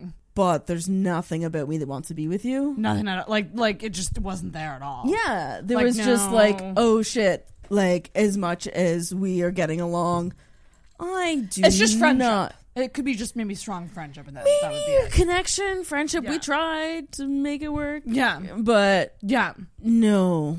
Did you sleep with guys like before I was gay? Yeah. Oh yeah, big time. I said I was trying to find the right penis. Oh wow. Oh and yeah. And you didn't enjoy it? It's not that I didn't enjoy it. I enjoyed it as much as I thought enjoyment was at the time. Right. Like I thought that's what it was. Right. Right. Like I would say I wasn't in many relationships, but at the same time I was still trying. That's so yeah. So like I don't know. I found out later I'm a very sexual person, but like if you're being a sexual person and you think your options are dudes, you're still gonna be a sexual person. You're just not gonna be satisfied. Right. You know? So like as soon as then now I knew what a crush felt like, I was like, shit. So like that was end of August that I slept with a woman for the first time after Shania Twain concert. Very ashamed. Did you go to the concert together? Yeah. That's so romantic. Is it? Well, there was other people there too, but like that's just Is it? I wish it was Alanis Morissette. I really do. Wait, Shania Twain, like that was my first CD that I ever owned. So like, let's full circle. And somewhat recent Shania Twain. Yeah. Wow. Like she came back around to this concert, and of course that's how it happened. But like, so much nostalgia. Yeah. And also like I made the first move. Oh, like what she made the first move to like give me her phone number and talk to me and all of that stuff. But I made the first kiss. Oh, you made the first sexual gesture, physical move. Yeah, like you took it to the next. I level. knew that's what was wanted. Right. But like I did make that first move. I mean, I was terrified as fuck. Oh like, god, I'm always so scared to make the first move. I'm terrified. I've always been the one to make. Like Good for you. Yeah. See, I can't do it. I don't know what it is. I just need. Yeah. My thing is that I just need need some confirmation. I need the first move to be done, and then once you give me that, she made the first move by giving me her phone number, and that's an in, right? Like you got kind of. She made the in. If you give me an in. Yeah, I will roll with that. Yeah, but if you're not giving me anything, or if I'm misreading signals, I just if it's not worth it for me, I won't even bother. Yeah, exactly. Yeah. But fuck, like it was like a whirlwind of emotions because I was like, holy shit. Yeah, I was like, okay, I've been this way for so long, but like this makes more sense. Like honestly, like I kissed a girl for the first time and then had sex with her like in the same like night. night. Yeah, crazy. Oh well, so she was going back from, to she was going back to New Brunswick, so like time was a ticking. Time was a ticking. And like so, I it probably kind could of wait went till the next day, but like whatever. Why wait? But like like 0 to 60, 0 to 60, but also was like, I'm just gonna use the washroom, and like stood there in the mirror for 10 minutes, being like, fuck. What is this? I was like, obviously I'm gonna go for it, but at the same time, like, what's happening right what's now? happening? I can't imagine. Yeah. Holy moly. Like, it felt right, but at the same time, I was terrified. Yeah. Because, like, as much as I was a sexual person, like, this is, how personal do you want to get? Oh, we can get real personal. I mean, as much TMI as you want to give, because I can give all the TMI. Yeah. And, like, people have yet to TMI, like, oat me. Okay. So as much as I was a sexual person, I didn't know what I wanted. Yeah. So I wasn't very... I love the booze. It really makes me say stuff. I wasn't very good at pleasing myself because I didn't know what I wanted. Because you were unaware. Yeah, you were unaware. What is a person supposed to do? Are you supposed to like masturbate to the thought of guys that you weren't attracted to? Exactly. Like what? So and then you were there's like, also a little bit of like dirty feeling about that because you're a woman. But like, if you're a woman thinking about guys that you're attracted to, like it's kind of okay. But if you don't know, like, what's your motivation? Yeah. You know. Question for you. Yeah. Don't have to answer if you don't want to. But when you were with guys, and you said that you were a sexual person. Yeah. Did you masturbate a lot? Did you enjoy that? I didn't really like it. Because I truly think that is something that comes to women later in life. I don't. Yeah, like some I people think get to that it is earlier. a journey. Like I think like You need to learning be the different ways. Yeah, you need to be comfortable with yourself. Yeah, as a like. I think it's different for guys who are like, I tug it and it feels good. I think Yeah. like we're a bit more complicated. There's a bit more nuances. The thing with is us. Most of the time with women, your ability to orgasm has a lot to do with your head. With your brain, with your mind, like, where you're going with it. Most of it. Yeah. Most of it. That's what most of it is. It's not just necessarily like someone touching you the right way. Right. It's the person making you feel how you want to feel plus also touching you in the right way. Yeah. Yeah, it's true. And that's something that like, if you aren't accustomed to it or you don't have the motivation in your mind for certain things, you don't know how to pull that out of yourself. So true. And as much as like, I wasn't in tune with myself and my body. I was just trying to make it work with dudes, right? So, like, you try and whatever. But, like, it takes time. My mom's probably going to listen to this because she's like, as soon as a podcast that I come out in, she's like, I love my daughter. And I'm like, does she know these details? No, of course not. We didn't talk about intoxicated. We didn't talk about feelings that much growing up. We didn't talk about our emotions. We didn't discuss everything. My mom, like, I have this joke saying, like, my mom just tossed me chicken soup for the teenage soul and was like, here, fix that. That was me too. Yes. Yeah, books. Yeah, she would just give me books. Yeah, we never really talked. Yeah, same thing. Yeah. Same thing. I mean, it can work, I guess. But, like, yeah, it wasn't something I was comfortable with. That's so, like, if you weren't comfortable with yourself, and if you weren't, I was a straight person stuck, I was a gay person stuck in a straight person's body. Yeah. Yeah. And, like, now, like, looking back at me, everything makes so much. I was like, I also have a joke about this. Like, the only people who were surprised when I came out of the closet were, like, me and the guys I fucked. Like, it's just everybody else was like, that makes sense. Yeah, I didn't have this haircut back then, but like, what was your hair like back then? Well, see, I was always in cadets, right? So it was just regular, longer hair. I've definitely have better hair than I used to because my hair's super thick, right? Yeah. Even when it's shaved all the way up on the sides, like it's still quite a bit of hair. Thick, yeah. So like, it was just long and fucking matted, and whatever I did with it was just either up in a ponytail or I didn't even wear ponytails for a long time. It was just like down and just however I came out of the shower, just hanging out. Yeah, that's how it is. And like, I didn't care. Like, fuck girls, you can just put on a t-shirt and pick up on the bar if you want. Like, I mean, that's debatable.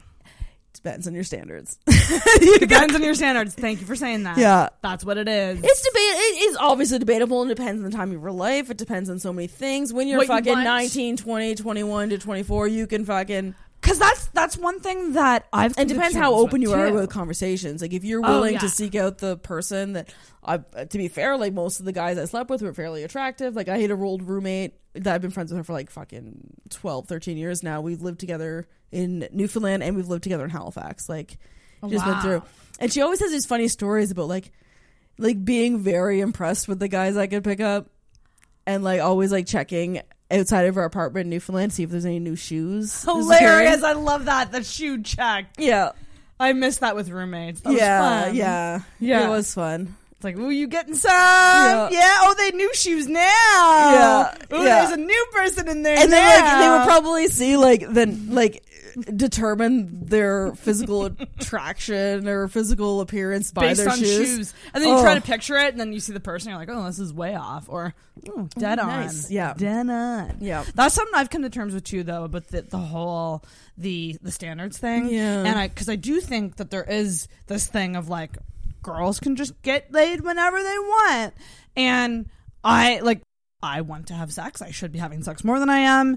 But I realize that when I say things like, I wish I was getting laid more, or blah, blah, blah, like, people automatically go to, well, just go do it. Yeah, but you don't want to compromise on your integrity and on the person you're sleeping with just for that. Especially now in our lives, like, we don't have much of an age difference. No. Now, but we're later in life. Yeah. That I swear if I was single right now, like, I'm not just gonna sleep with anybody. Yeah, it's not fun to me. Like I I like the chase more. Yeah, and that's kind of my issue is that I put it out to the world as a simple concept of like not getting laid, but really I want more than that. That doesn't necessarily mean I want a relationship. It just means I want to chase and I want to build up and I want a connection. Yeah, because I feel like that makes the better sex. Oh, it does. If you can get to knowing someone before you do it, like I would be down to fucking finger banging, like we can do all that stuff. But I think the actual sex, I think it would be better if it's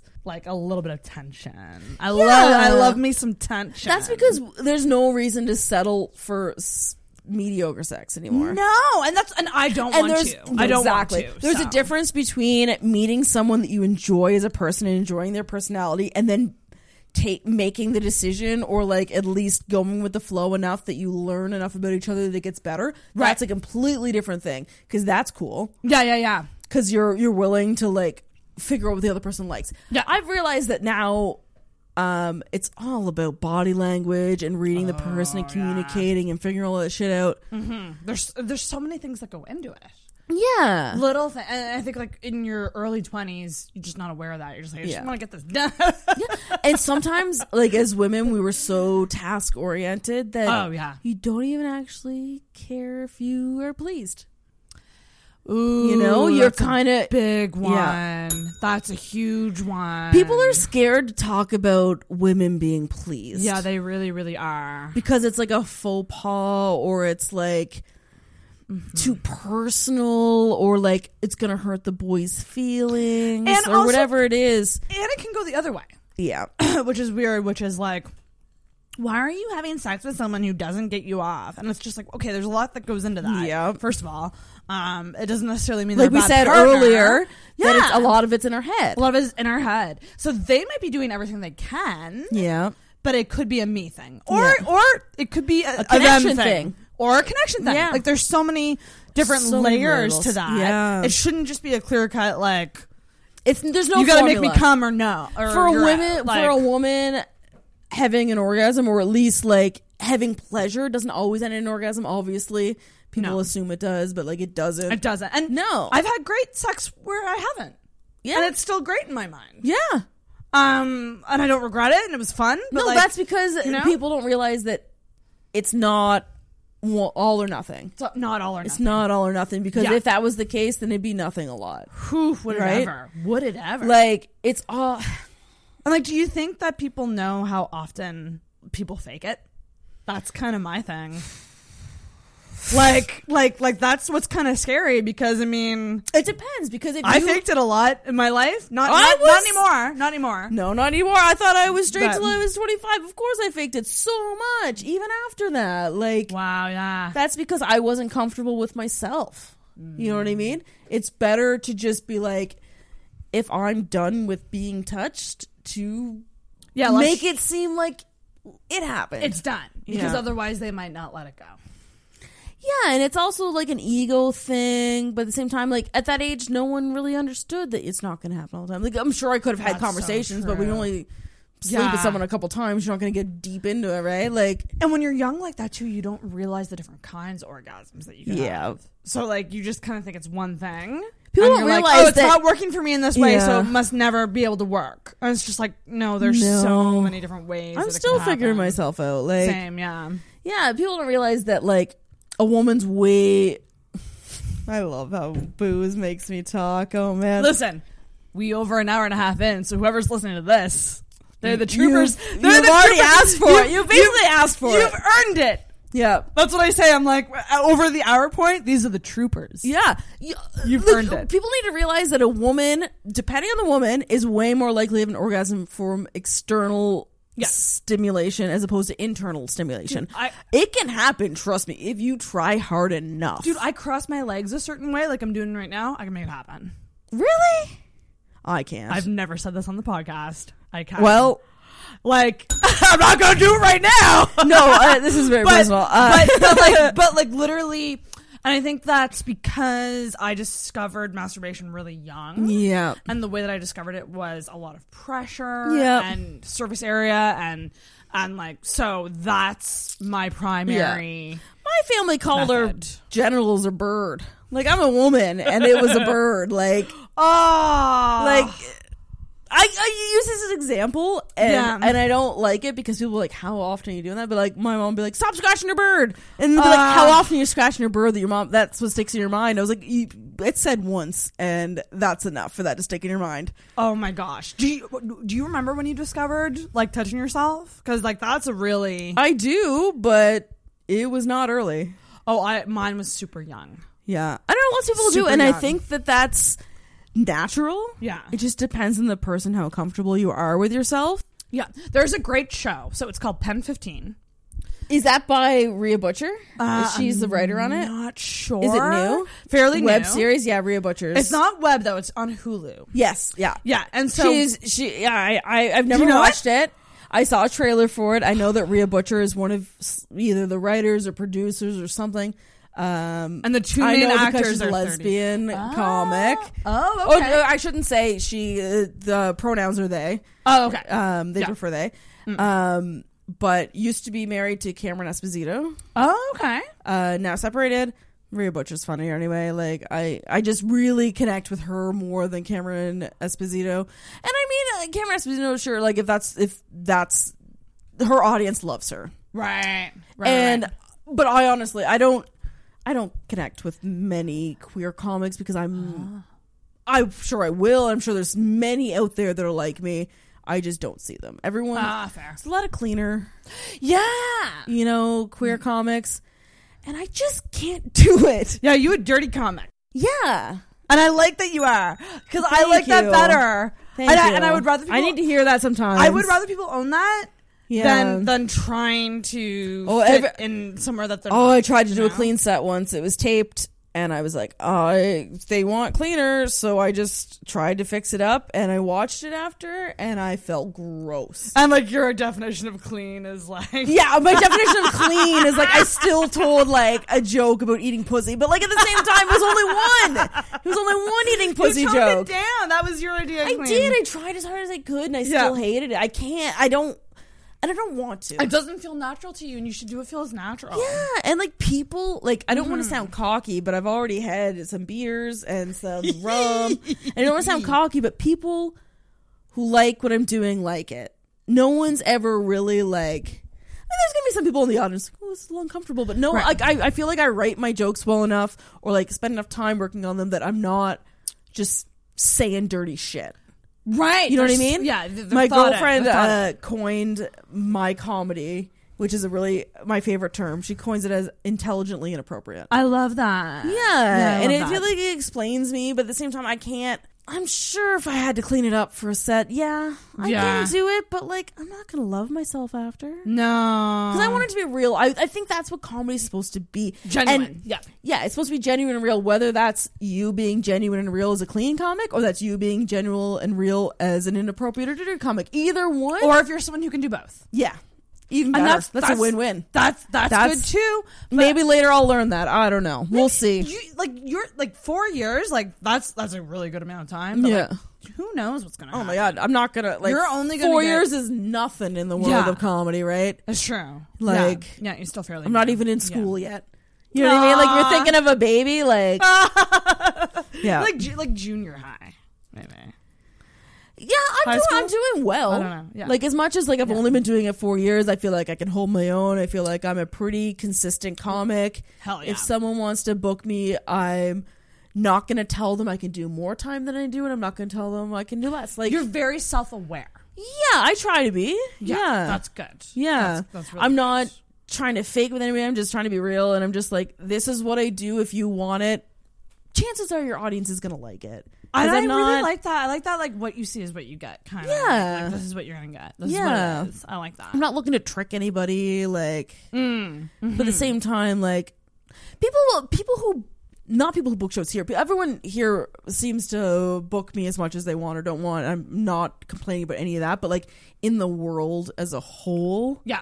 Like festivals and stuff like that. Like I'm not necessarily at that point right yet, but like they seem to gravitate more toward clean comedy because I think they're worried to offend people, but they need to realize that the people in the audience are real humans who have experienced real things, who a lot of them have experienced the same things as us or different, and they want to hear it in the real way. Yeah, they don't want this pussyfooting around things. Yeah, they're trying to appeal. See, I can't even say a sentence with saying pussy. Pussy, I can't. That's like, a word that I've only recently started embracing. Yeah. Saying I used to be uncomfortable saying it out loud.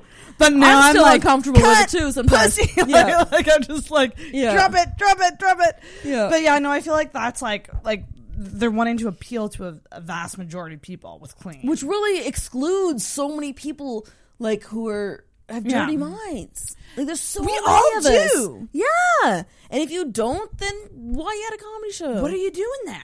Yeah. Have you ever had reactions to your jokes in the crowd that like threw you off at all? Like anyone being like, ooh.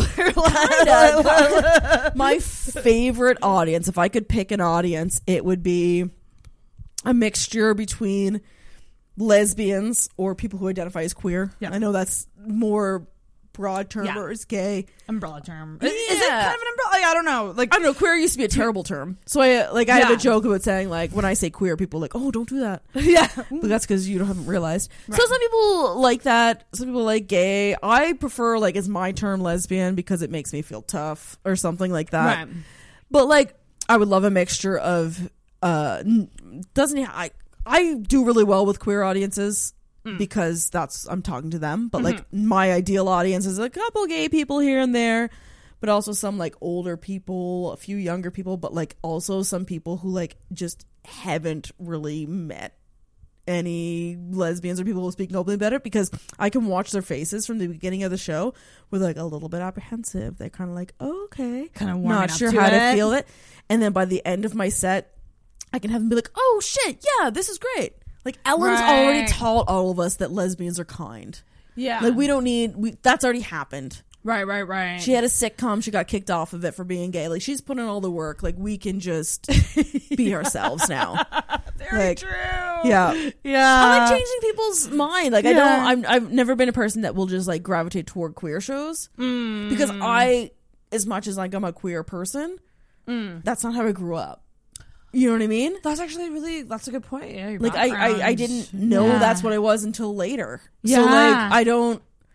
Interesting. That's fascinating. I guess I identify as queer, but I also have this like weird like I don't know how you say it, like identity crisis with my sexuality, because I'm like, am I even gay? And then I said this to Jordan once. She's like, oh no, you're super gay. Well, because like, you're in a relationship. I'm like, I know, but like, because some people might go to bi. You know, like they might look at someone like with your background and go like, "Well, are you bi?" But like you're just like, what happened was I thought I was straight, and then I slept with a woman, and I thought in my mind that I might be bi. Right. So you went back to dudes, did you? Yeah, I tried. I tried it again. And then I realized that I was gay. I didn't tell anyone else that I was bi. I didn't come out as bi. Mm-hmm. I just was like, oh, okay. Figured it out myself. This has reaffirmed Within, like, it. honestly, it only took, like, from, like, end of August to, like, I think I came out to my mom in June. How'd you come out? Well, I didn't even come out to my mom. I shouldn't say that. I did a show. And then after the show, I came to my parents' house because I had to charge my phone before I went to a party. And then I said to my stepdad, he was sitting out on the deck. It was June. He doesn't smoke anymore, but I think he was smoking a cigarette at the time, drinking a beer. And I said to him, I love my stepdad, like, dearly. And I looked at him and I said, Randy, pretty sure I'm 92.3% gay. That was my exact sentence. And he goes, oh, okay. And I had said, like, I'm not ready to tell mom yet. Not that I wasn't ready to tell her because I knew she'd still love me, but I didn't want to have that conversation. You just didn't want to I didn't want to have the conversation. Then we all have to cry and we all have to hug each other. It's this big thing. And I just want to be like, I'm okay with it right now. I've worked through it. Yeah. I figured out, like, I've always had gay friends. So, like, I would never, like, I tried to do this thing where I took my own advice. So if anyone else ever had those issues, I would give them good advice. So I just try to take it myself. Oh, yeah. Take the advice that you give out to people. Yeah. I think we all have to do that more. Yeah. I want to start a thing where it's called shut up and take your own advice. Yeah. So, like, every time someone gives me advice, I'm like, fuck. Yeah. Like, maybe I should listen. I know. Yeah. So I told him, and then he called me the next morning or whatever, and he was like, I thought you said you already told your mom. Oh, so he, like, because, like, after I left, he goes, that's quite a thing. And mom goes, what? Because my mom came out to the deck after I told my stepdad. I was a little bit teary because, like, that's how you get when you talk about something that's personal. And you finally say it. Yeah. Like, you're putting it out. Yeah, exactly. Yeah. You're vulnerable, right? Yeah, you're vulnerable, so no matter what, you're going to feel something. So anyway, she comes out and she's like, why are you crying? Are you stressed? You're stressed about money? Why are you stressed about money? You're always stressed about money. And, like, so I was like interrogating me a little bit, but I wanted to be. I didn't say this, but I wanted to be like, I'm not stressed. I'm just gay. But, like, he told her I was fine with it. It just gave me an out of having the conversation. Fair enough. Yeah. And then, actually, my sister, when she told me she was pregnant, was like I don't know, math, probably like a month or two later or whatever. She said, like, hey, I'm pregnant, like, kind of like apprehensive about it. And I was like, oh, it's okay, I'm gay. And we just hugged. And it was just how we both came out of that thing. I love how you said, oh, that's okay. Yeah. I mean, she was 24, 25 at the time. Oh, yeah. So, like, she was fine. She wasn't, like, a youngin' or anything. Yeah. It's funny when you said that. I was like, that's so or young. 24. Yeah, I know. Like, I'm 30. Like, we were talking earlier about kids and, like, not being ready to have them and not thinking that we're ready to have them until... That's why I can't give my parents a hard time, like I said, because they both, I don't know exactly the year, but they both had, like, 4 kids by the time they were, like, 24, 25. Just and madness. 4 of them. Like, I couldn't do that. So, like, how can I get mad at them for the thing? Like, if they didn't give me enough, like, emotionally, they didn't know it. You know what I mean? Like, how can I get mad at them when I don't even know it yet and I'm fucking 29? That's true. Like, maybe if they gave it to me, sure, but they didn't have that to give. That's true. Yeah. Fuck. Kids. Yeah, I'm not ready for that. I'm not either. I don't even know if I want them. I'm not sure. Goddamn, cheers to that. I don't... Yeah, I'm an I don't know. I was a strong hell no for a long time. Strong hell no. Yeah. I'm like a maybe. I'm right a maybe now. too. But I also want to figure out my own shit first. Oh, hell yeah. Yeah. I mean, like, it's not like I'm gonna get pregnant. Yeah. So, like, I was planning. Oh, fuck. That was my biggest fear as a straight person. Like, I was very good at using condoms because I did not want a baby. I did not want to get pregnant. I did not want to have an abortion. Like, I didn't. It's terrifying. It can be terrifying. Thinking that you are. Yeah. Yeah. It's. Yeah. Yeah. Even when in your mind you're like, there's no way. Or, like, the chances are very slim, like 99.9. And then you get stressed for a week. And then you're, like, late a couple days, and you're like, well, what if? Yeah. I have this, like, kind of like spraying a spray bottle of water up your vag so that the sperm dies. Like, kill it with fire. Yeah. I have this, like, kind of joke in my phone that I'm kind of working on for, like, a Facebook status someday. I'm making eyes at the camera. That's, like, when you're in your 30s, a pregnancy scare is really just a fertility test. That's funny because you find out that you're not pregnant and you're relieved because you're not ready and you don't want to. but then you're also like, I can still do it. or you're like, well, why aren't I pregnant? Yeah. I'm 32. Yeah. Like, say you're a girl who likes to get cummed in a lot. Yeah. Likes to get a little risky. Like, I get why it makes sense to like biologically, our body's telling us to do that. And also in your 30s, you are very aware that, like when I turned 32 back on March 5th, just recently, I was after my brother's birthday. I'm 3 years away from a geriatric pregnancy because at 35, oh my God, that's funny. You're considered geriatric. That blows my mind. So like, and women in general are, we're taught from such a young age that ticking time clock and, like you're not going to have those eggs forever and blah, blah, blah, blah. And I'm very aware of that. And like kind of hyper aware of it in a weird way. I'm just like, and I'm also curious. I'm like, how many more in there? Yeah. Like, what's going on in there? I don't know. It's such a weird thing because our body's telling us one thing. We've been programmed to want to have babies.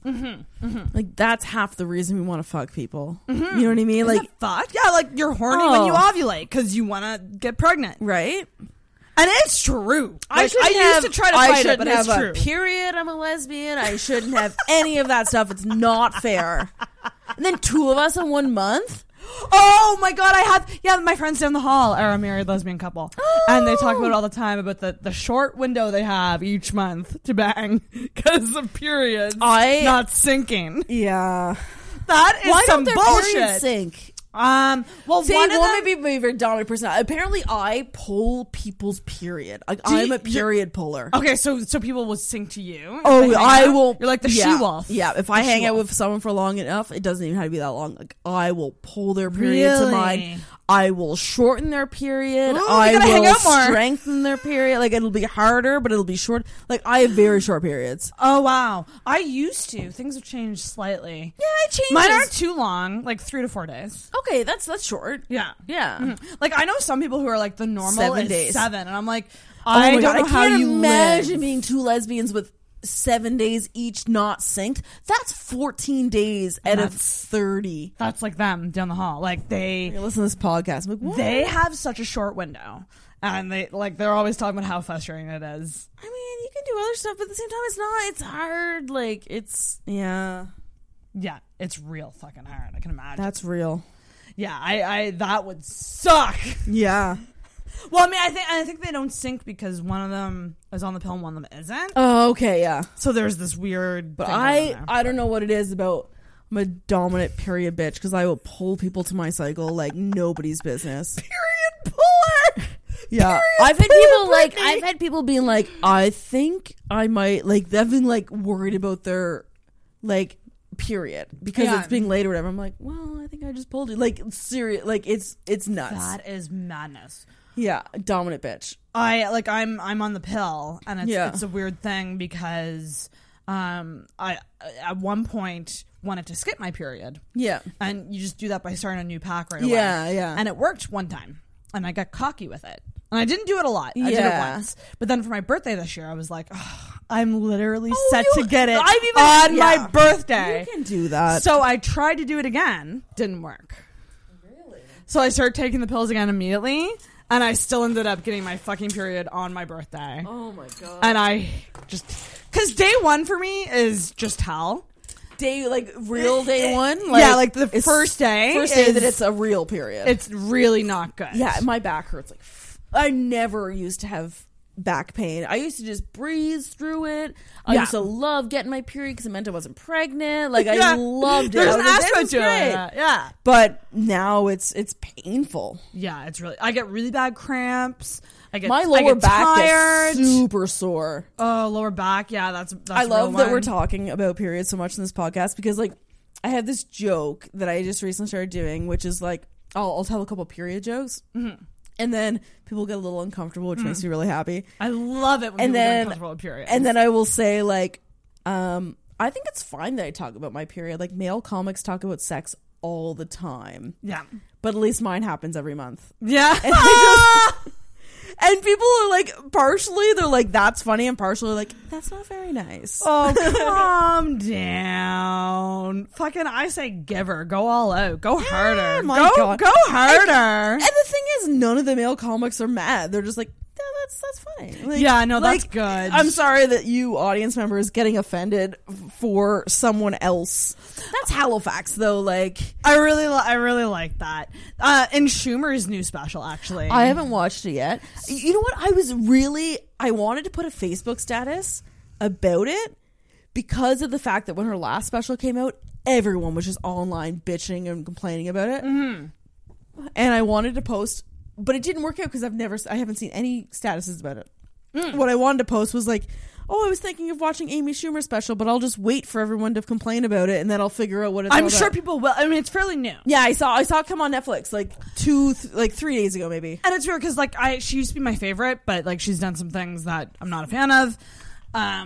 But like, so I'm still a fan, I guess. But I guess I just look at her more critically now than what I used to. What is it that she did that you didn't she like? interrupted a comic set in New York. Did you hear about this? No. So before she hosted SNL, she showed okay. up at a comedy show in New York, and it was a comic I follow who was featuring, like he was the headliner. Yeah. It was his, and it was Caroline's on Broadway, so pretty big fucking deal. Yeah. And it was his first 45 minutes. Oh, cool. And she showed up, and 7 minutes in, like His she was in set? the crowd. She was in the crowd, and 7 minutes in, yelled, "Hey, Brendan, can I do 10? Or was it 5 or 10? It might have been 10. He's in the middle of a set. Middle of a set, And he's the last comic up. and it's his headlining show. Oh. His family came out to see him. Yeah. It was Caroline's on Broadway. Like his poster was up like outside. Yeah. Like it's fucking New York City. And I get why, because like she wouldn't think, or at least she didn't think. I think she should have had some filter Yeah. to not do that. Well, I'm just like, bitch, you came from stand up. What are you doing? Yeah. This guy's headlining set. Yeah. And you did it 7 minutes in. Yeah. Like he was just getting His rhythm, yeah. the rhythm, and for then, 45 minutes, you're allowed to take some time at the beginning. If you're fucking only doing 7 minutes, get to your shit. But if you can establish in the beginning of your 45 minutes, if you can establish what you're doing, and then you can play a little bit with them, then you can go back into it, back and forth, like, because his thing was like Amy fucking Schumer just asked to come up. I say yes, it's Amy fucking Schumer. yeah. What do you Like, do so at that point? he let her come up, and I wasn't a huge like that kind of turned me on her a bit because I was just like that. I think Well, you're not giving him an is- option to say no. Like it's a little douchey. But I did watch her special, and it's quite funny actually. yeah. And she I've makes never- a point in about periods and Nice. how guys send dick pics all the time, and how we should just start sending pictures of bloody tampons That's and our funny. periods because guys are like, "Ooh, boners are funny, haha," but like we're kind of shamed into thinking like You things hide about your us are period, gross. You fucking, oh my god, like I've a lot less shame of woman stuff than I used to. Me too. And I don't know, I've seen some stuff of Amy Schumer that I've really liked, but I've never been like a Amy Schumer fan. Yeah. Because I need someone personally, like everyone has their own comedy preference. Yeah.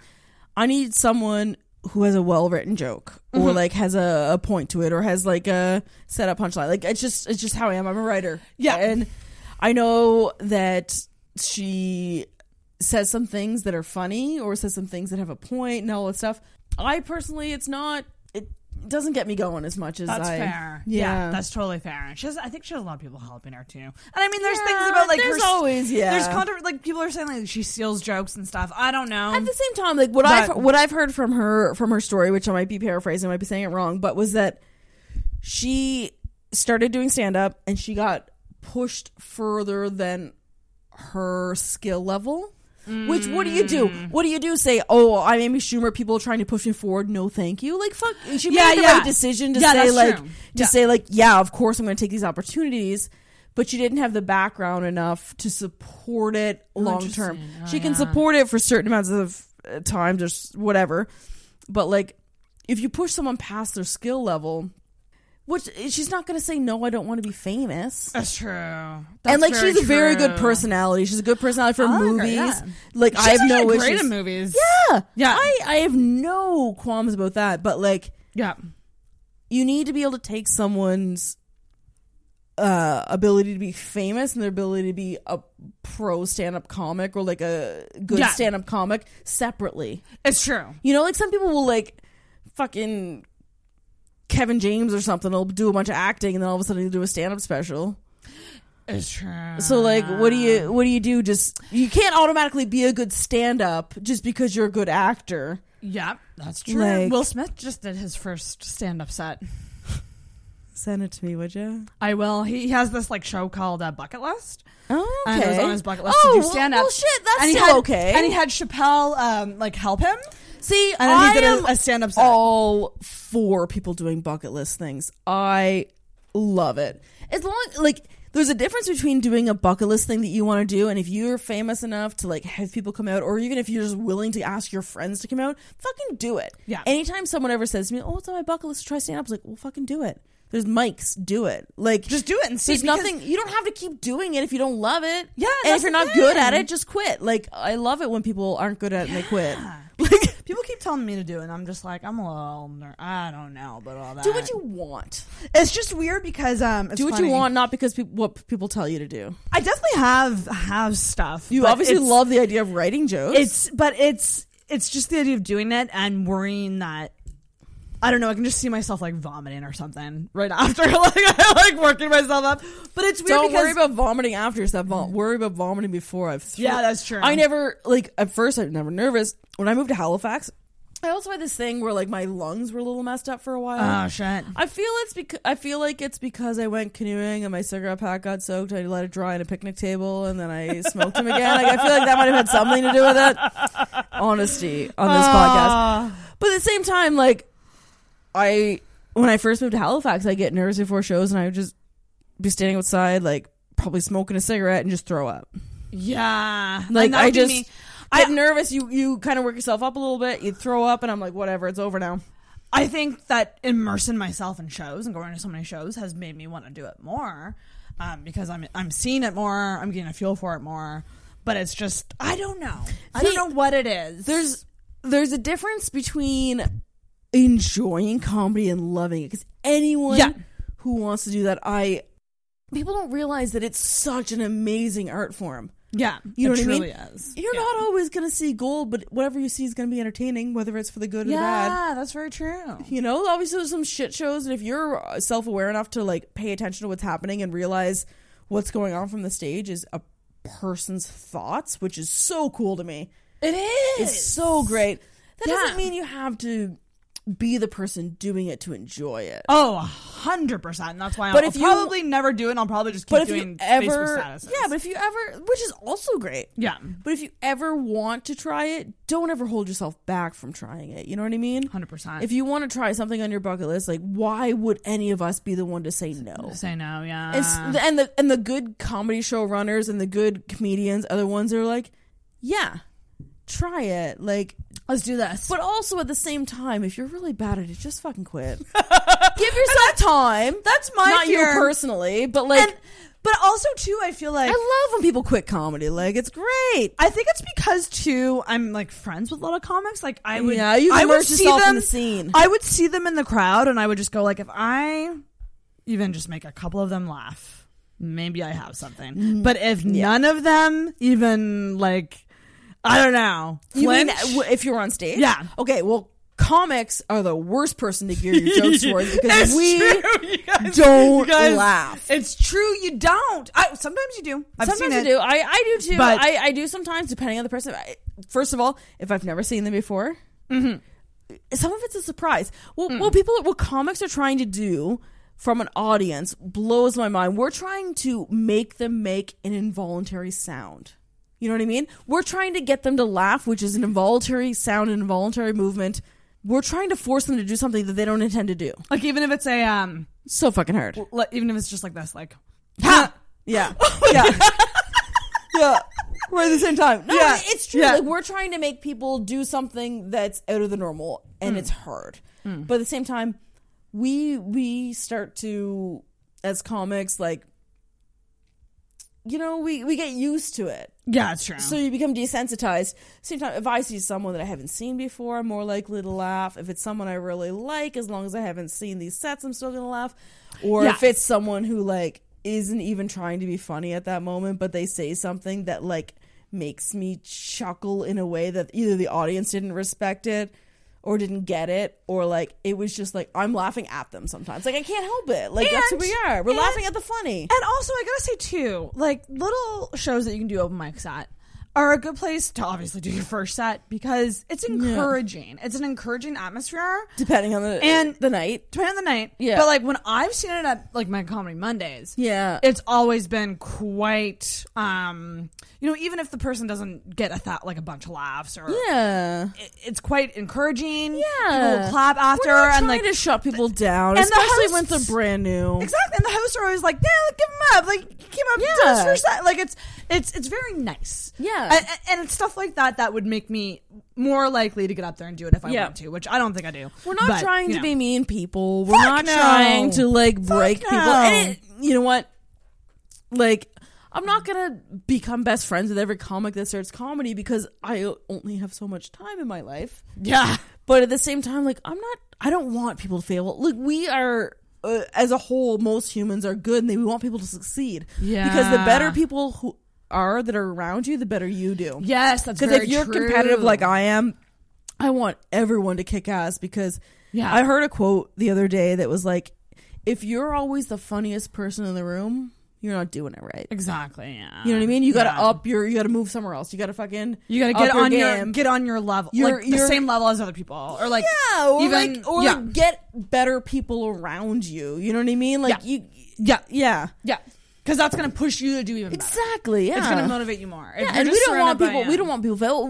What we want as comics. I'm speaking for myself, but also like the majority, I would assume, is as long as you like, we want everyone else to be. We want new comics to be good. And they aren't going to be good right away because that's not how life works. You don't, like we said earlier, of course we want to get something to be good right away, but that's not how it works. You got to be patient. You got to do the work. You got to put the work in. If you see someone do their first set, do you ever give them advice or go up to them and like comment on anything? Usually I try to. Yeah, that's good. Yeah, I think that's... But people, I don't know. I have this hard thing that I won't just go up to people and say good set. If I... like, unless you have something like maybe like specific to say, like, oh, I really liked that bit you did about this. Or if someone like we need to be more realistic that not every set's a good set. Yeah, and I know that for myself. When people tell me good set, and it was a shit night, I feel even more gross about myself. Right? Interesting. Yeah, but like I would much rather give like, hey man, you were really comfortable on stage, or like you looked really good up there. Yeah, like it was awesome how as soon as you got up there you made yourself present, you moved the mic out of the way, or something that was positive about it and specific. It's specific. They can take that home instead of just saying like, hey, good job, keep doing it. Like you can also say that, I guess, but for a first set, like, yeah, I would like to say like something to them, right? Yeah, that's encouraging, and I love that. I love that about the comedy community. I think that's really cool. Yeah. Quick question about your GF. Yeah, she's going lovely. back to that because I definitely want to cover that. She's before wonderful. We end the episode. Yeah. How'd you meet? We met at a wedding. Oh my gosh! In Bucktush, New Brunswick. Bucktush. Yeah, we both knew the bride and the groom. I knew the bride. The groom came along with her for me. My girlfriend worked with them through Air Cadets. Oh, okay. I met the bride on our basic officer training course. I was Army, she was Air. And I met her, we kind of became friends. Like we had talked throughout time and we just became fast friends, right? Right. So I ended up being a bridesmaid in her wedding. Oh. So I was in a dress. The last time I am never being a bridesmaid again. Did you ever think about saying I'd rather wear something else? Well, it wasn't really an issue at the time because I've been best man in a wedding twice, and I've always been like okay with dresses, but at this point it was like I never really minded until like that day. I was like, okay, now this is the last time. Yeah, I'm over it. Yeah, but like. I don't know. I was wearing a dress. The dress was very nice. Like I felt better in the dress with my makeup than I did with the makeup and my regular clothes. Right. I had my regular clothes on before I tried the dress on. oh, do not wear a plaid shirt and shorts with your fucking hair done up and like fake eyelashes. I felt disgusting. You need to see the whole package. And it was in Bucktush, New Brunswick, so everyone was speaking French around me, even though they all knew English, and they spoke like Chiac, which is like half French, half English, and I was just like sitting around, just like, I guess I'll smoke cigarettes and drink beer. Like, hilarious. So I was a bridesmaid, and the bride like had brought up Jacqueline like back a few years ago, because Jacqueline and I had done a course at the same time before. Oh. And Janelle, who was the bride, she said like, hey, you should like meet Jacqueline, like she's also gay, because I guess Jacqueline just told her like at that point that she was gay, and I was like, well, I had a girlfriend at the time, right? So I was at not the wedding time, but like at when we met at the course. Oh right, okay, yeah. So like Jacqueline said she probably heard I had a girlfriend. I was like, well, fuck that, right? And I was like, I would never in a relationship hit on someone else, like it's not my style. Fair. So I just said, oh yeah, cool, and we just moved on. So then I met her at a wedding, was not in a relationship at the time. And I remembered her from the course because Janelle had said to me, like, you should meet Jacqueline. And I'm in New Brunswick at a wedding in a fucking dress. I was like, I am honing in on that one lesbian that's here other than your sister. I said to Janelle, I was like, any lesbians going to be here? And she's like, well, my sister. I was like, other than your sister? Like, yeah. And she's like, well, yeah, Jacqueline's going to be here. And like, we had talked about her before. And she's like, I think you guys would like hit it off or whatever. So anyway, me in my dress, I had a lip ring at the time, a black lip ring on my right hand side, and I went up to her with fucking 2 beers in my hand because the lineup for the beer was like super long. I walk up, I was like, hey, I think we met before at a course, and she was like confused at first but pretended that she knew who I was. Oh, I hate it when that happens. But it was good because she was like, at first I was like, hey, we met, and she's like, she didn't want to say that she doesn't remember because she also wanted us to keep talking. Right. Yeah, so it was in a good way. So we started talking, and her friends that were there with her, as soon as I walked away at one point, they're like, how do you know her? She's like, oh, I don't. And they're like, oh, it seems like you've known each other forever.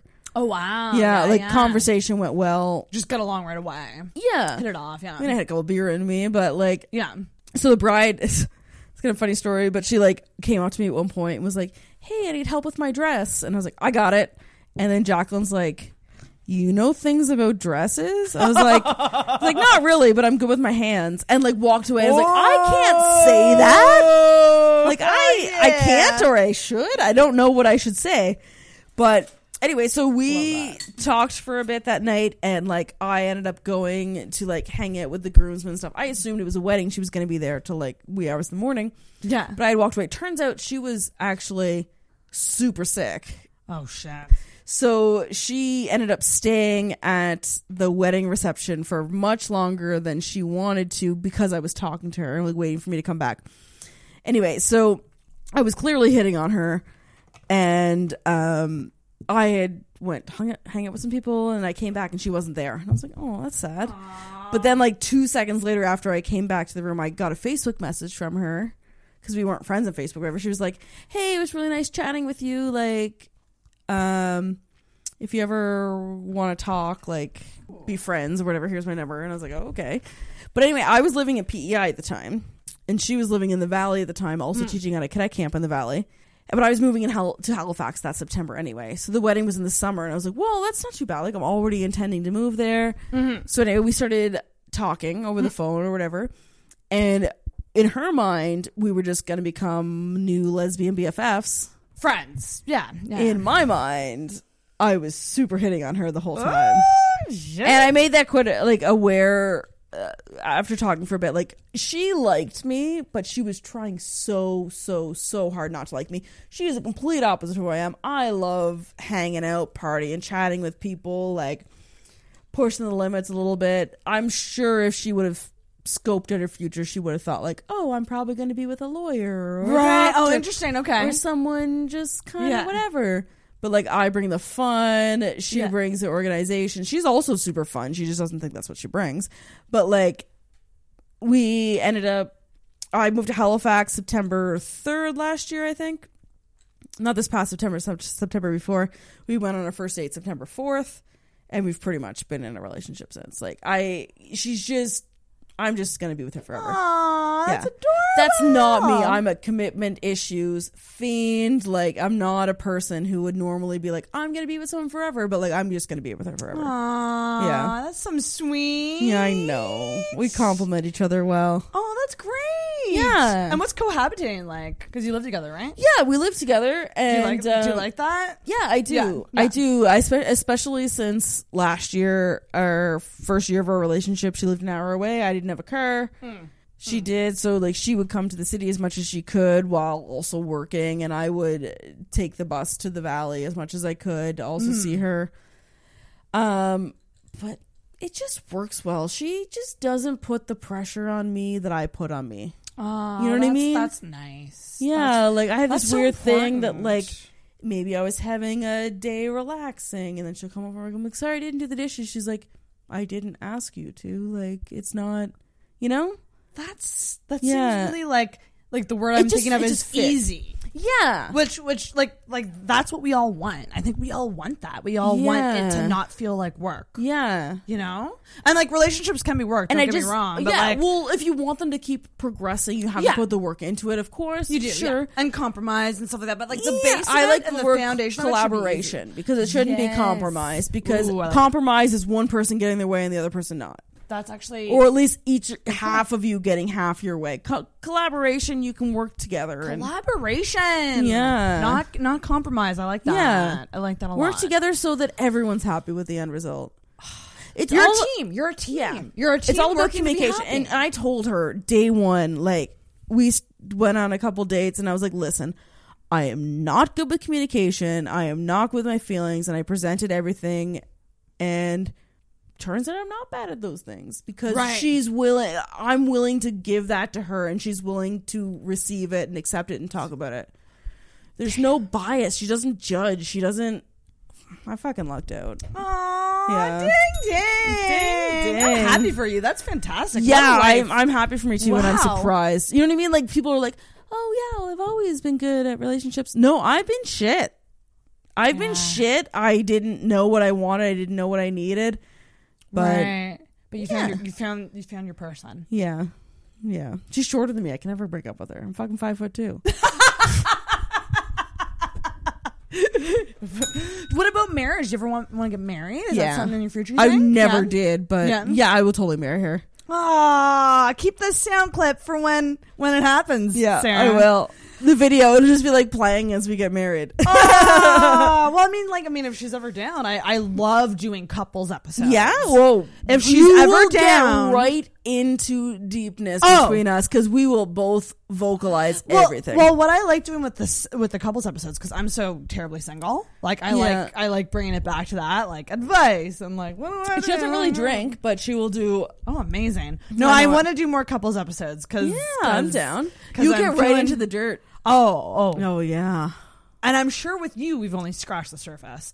Yeah, We do have to end it because we are at 2 hours and 15 minutes. Holy shit! Plus, you'll edit out that 5 minutes we repeat. Yes, we'll do some editing. Shit, yeah, it's better to end it before this. Thank you. you. This was Brittany. Holy moly, guacamole. Yeah, We covered a lot. I talked about my own personal masturbation We- issues. This is too much. We covered childhood. We covered Yeah. coming out. We covered periods. We covered cadets. We covered. And we only Jesus covered the Christ. surface of Orgasm. each thing. Yeah. We'll do it again. Honestly, I'm down. You gotta come back on. I'm down. for You sure. can bring Jacqueline on. She loves a good podcast. Fuck yes. Yeah. Fuck I yes. appreciate you. And I hope, appreciate you. I hope you know that you have great eyelashes. Are those real? No, they're totally fake. Oh, okay. Well, I also have great eyelashes. They're real. But still. Anyway, I appreciate you and I wish thank they you. weren't. That would have been so amazing. Oh. No, I wear the fake eyelashes. This was so fun. Thank you so Yeah. much for coming on. Thank You gotta you. come on the comedy live streams. We gotta do Yeah. chicken wings. We gotta do sushi. Oh, I got is- nothing else going for me. This is I the love start it. of a beautiful friendship. Yes. Right here on the podcast. But we end. Oh, yeah. Any show plugs coming up or anything you want to plug to people? Where can they follow you? They can follow me at Brittany Makes Jokes. Brittany Makes Jokes on Instagram, right? Instagram, Facebook. Yeah, you can follow stuff. I'm probably gonna bring back my podcast someday, but like, Ooh, stay you tuned. should. It's called The Cunning Linguist. Yes, you were telling me about this. Yeah. This is great. I should totally do it. Yeah, I'll bring it back because I didn't know what I wanted from it before. You can follow me at Brittany Makes Jokes if you want to. I don't have anything big coming up in Halifax anytime soon, but stay tuned. They come up all the time. So if you follow me on Facebook, I might not having anything coming up today. Well, I have a show in Truro, but like, who fucking cares about Truro? But like, I might not having something today, but tomorrow I get booked for something, and then it's on. It's on the world. That's a great place to follow. BrittanyCampbellComedy.com. Oh, there you go, a website. Yeah. And social media is great because like if you ever have a show, you can just put it on there. And I like and being people can friends follow with you. people. So fuck yes. Follow Brittany. Stay tuned for a comedy live stream, and Brittany, do the honors and bring that back. Woo! Woo! Cheers. Woo! That was a doozy. Holy shit!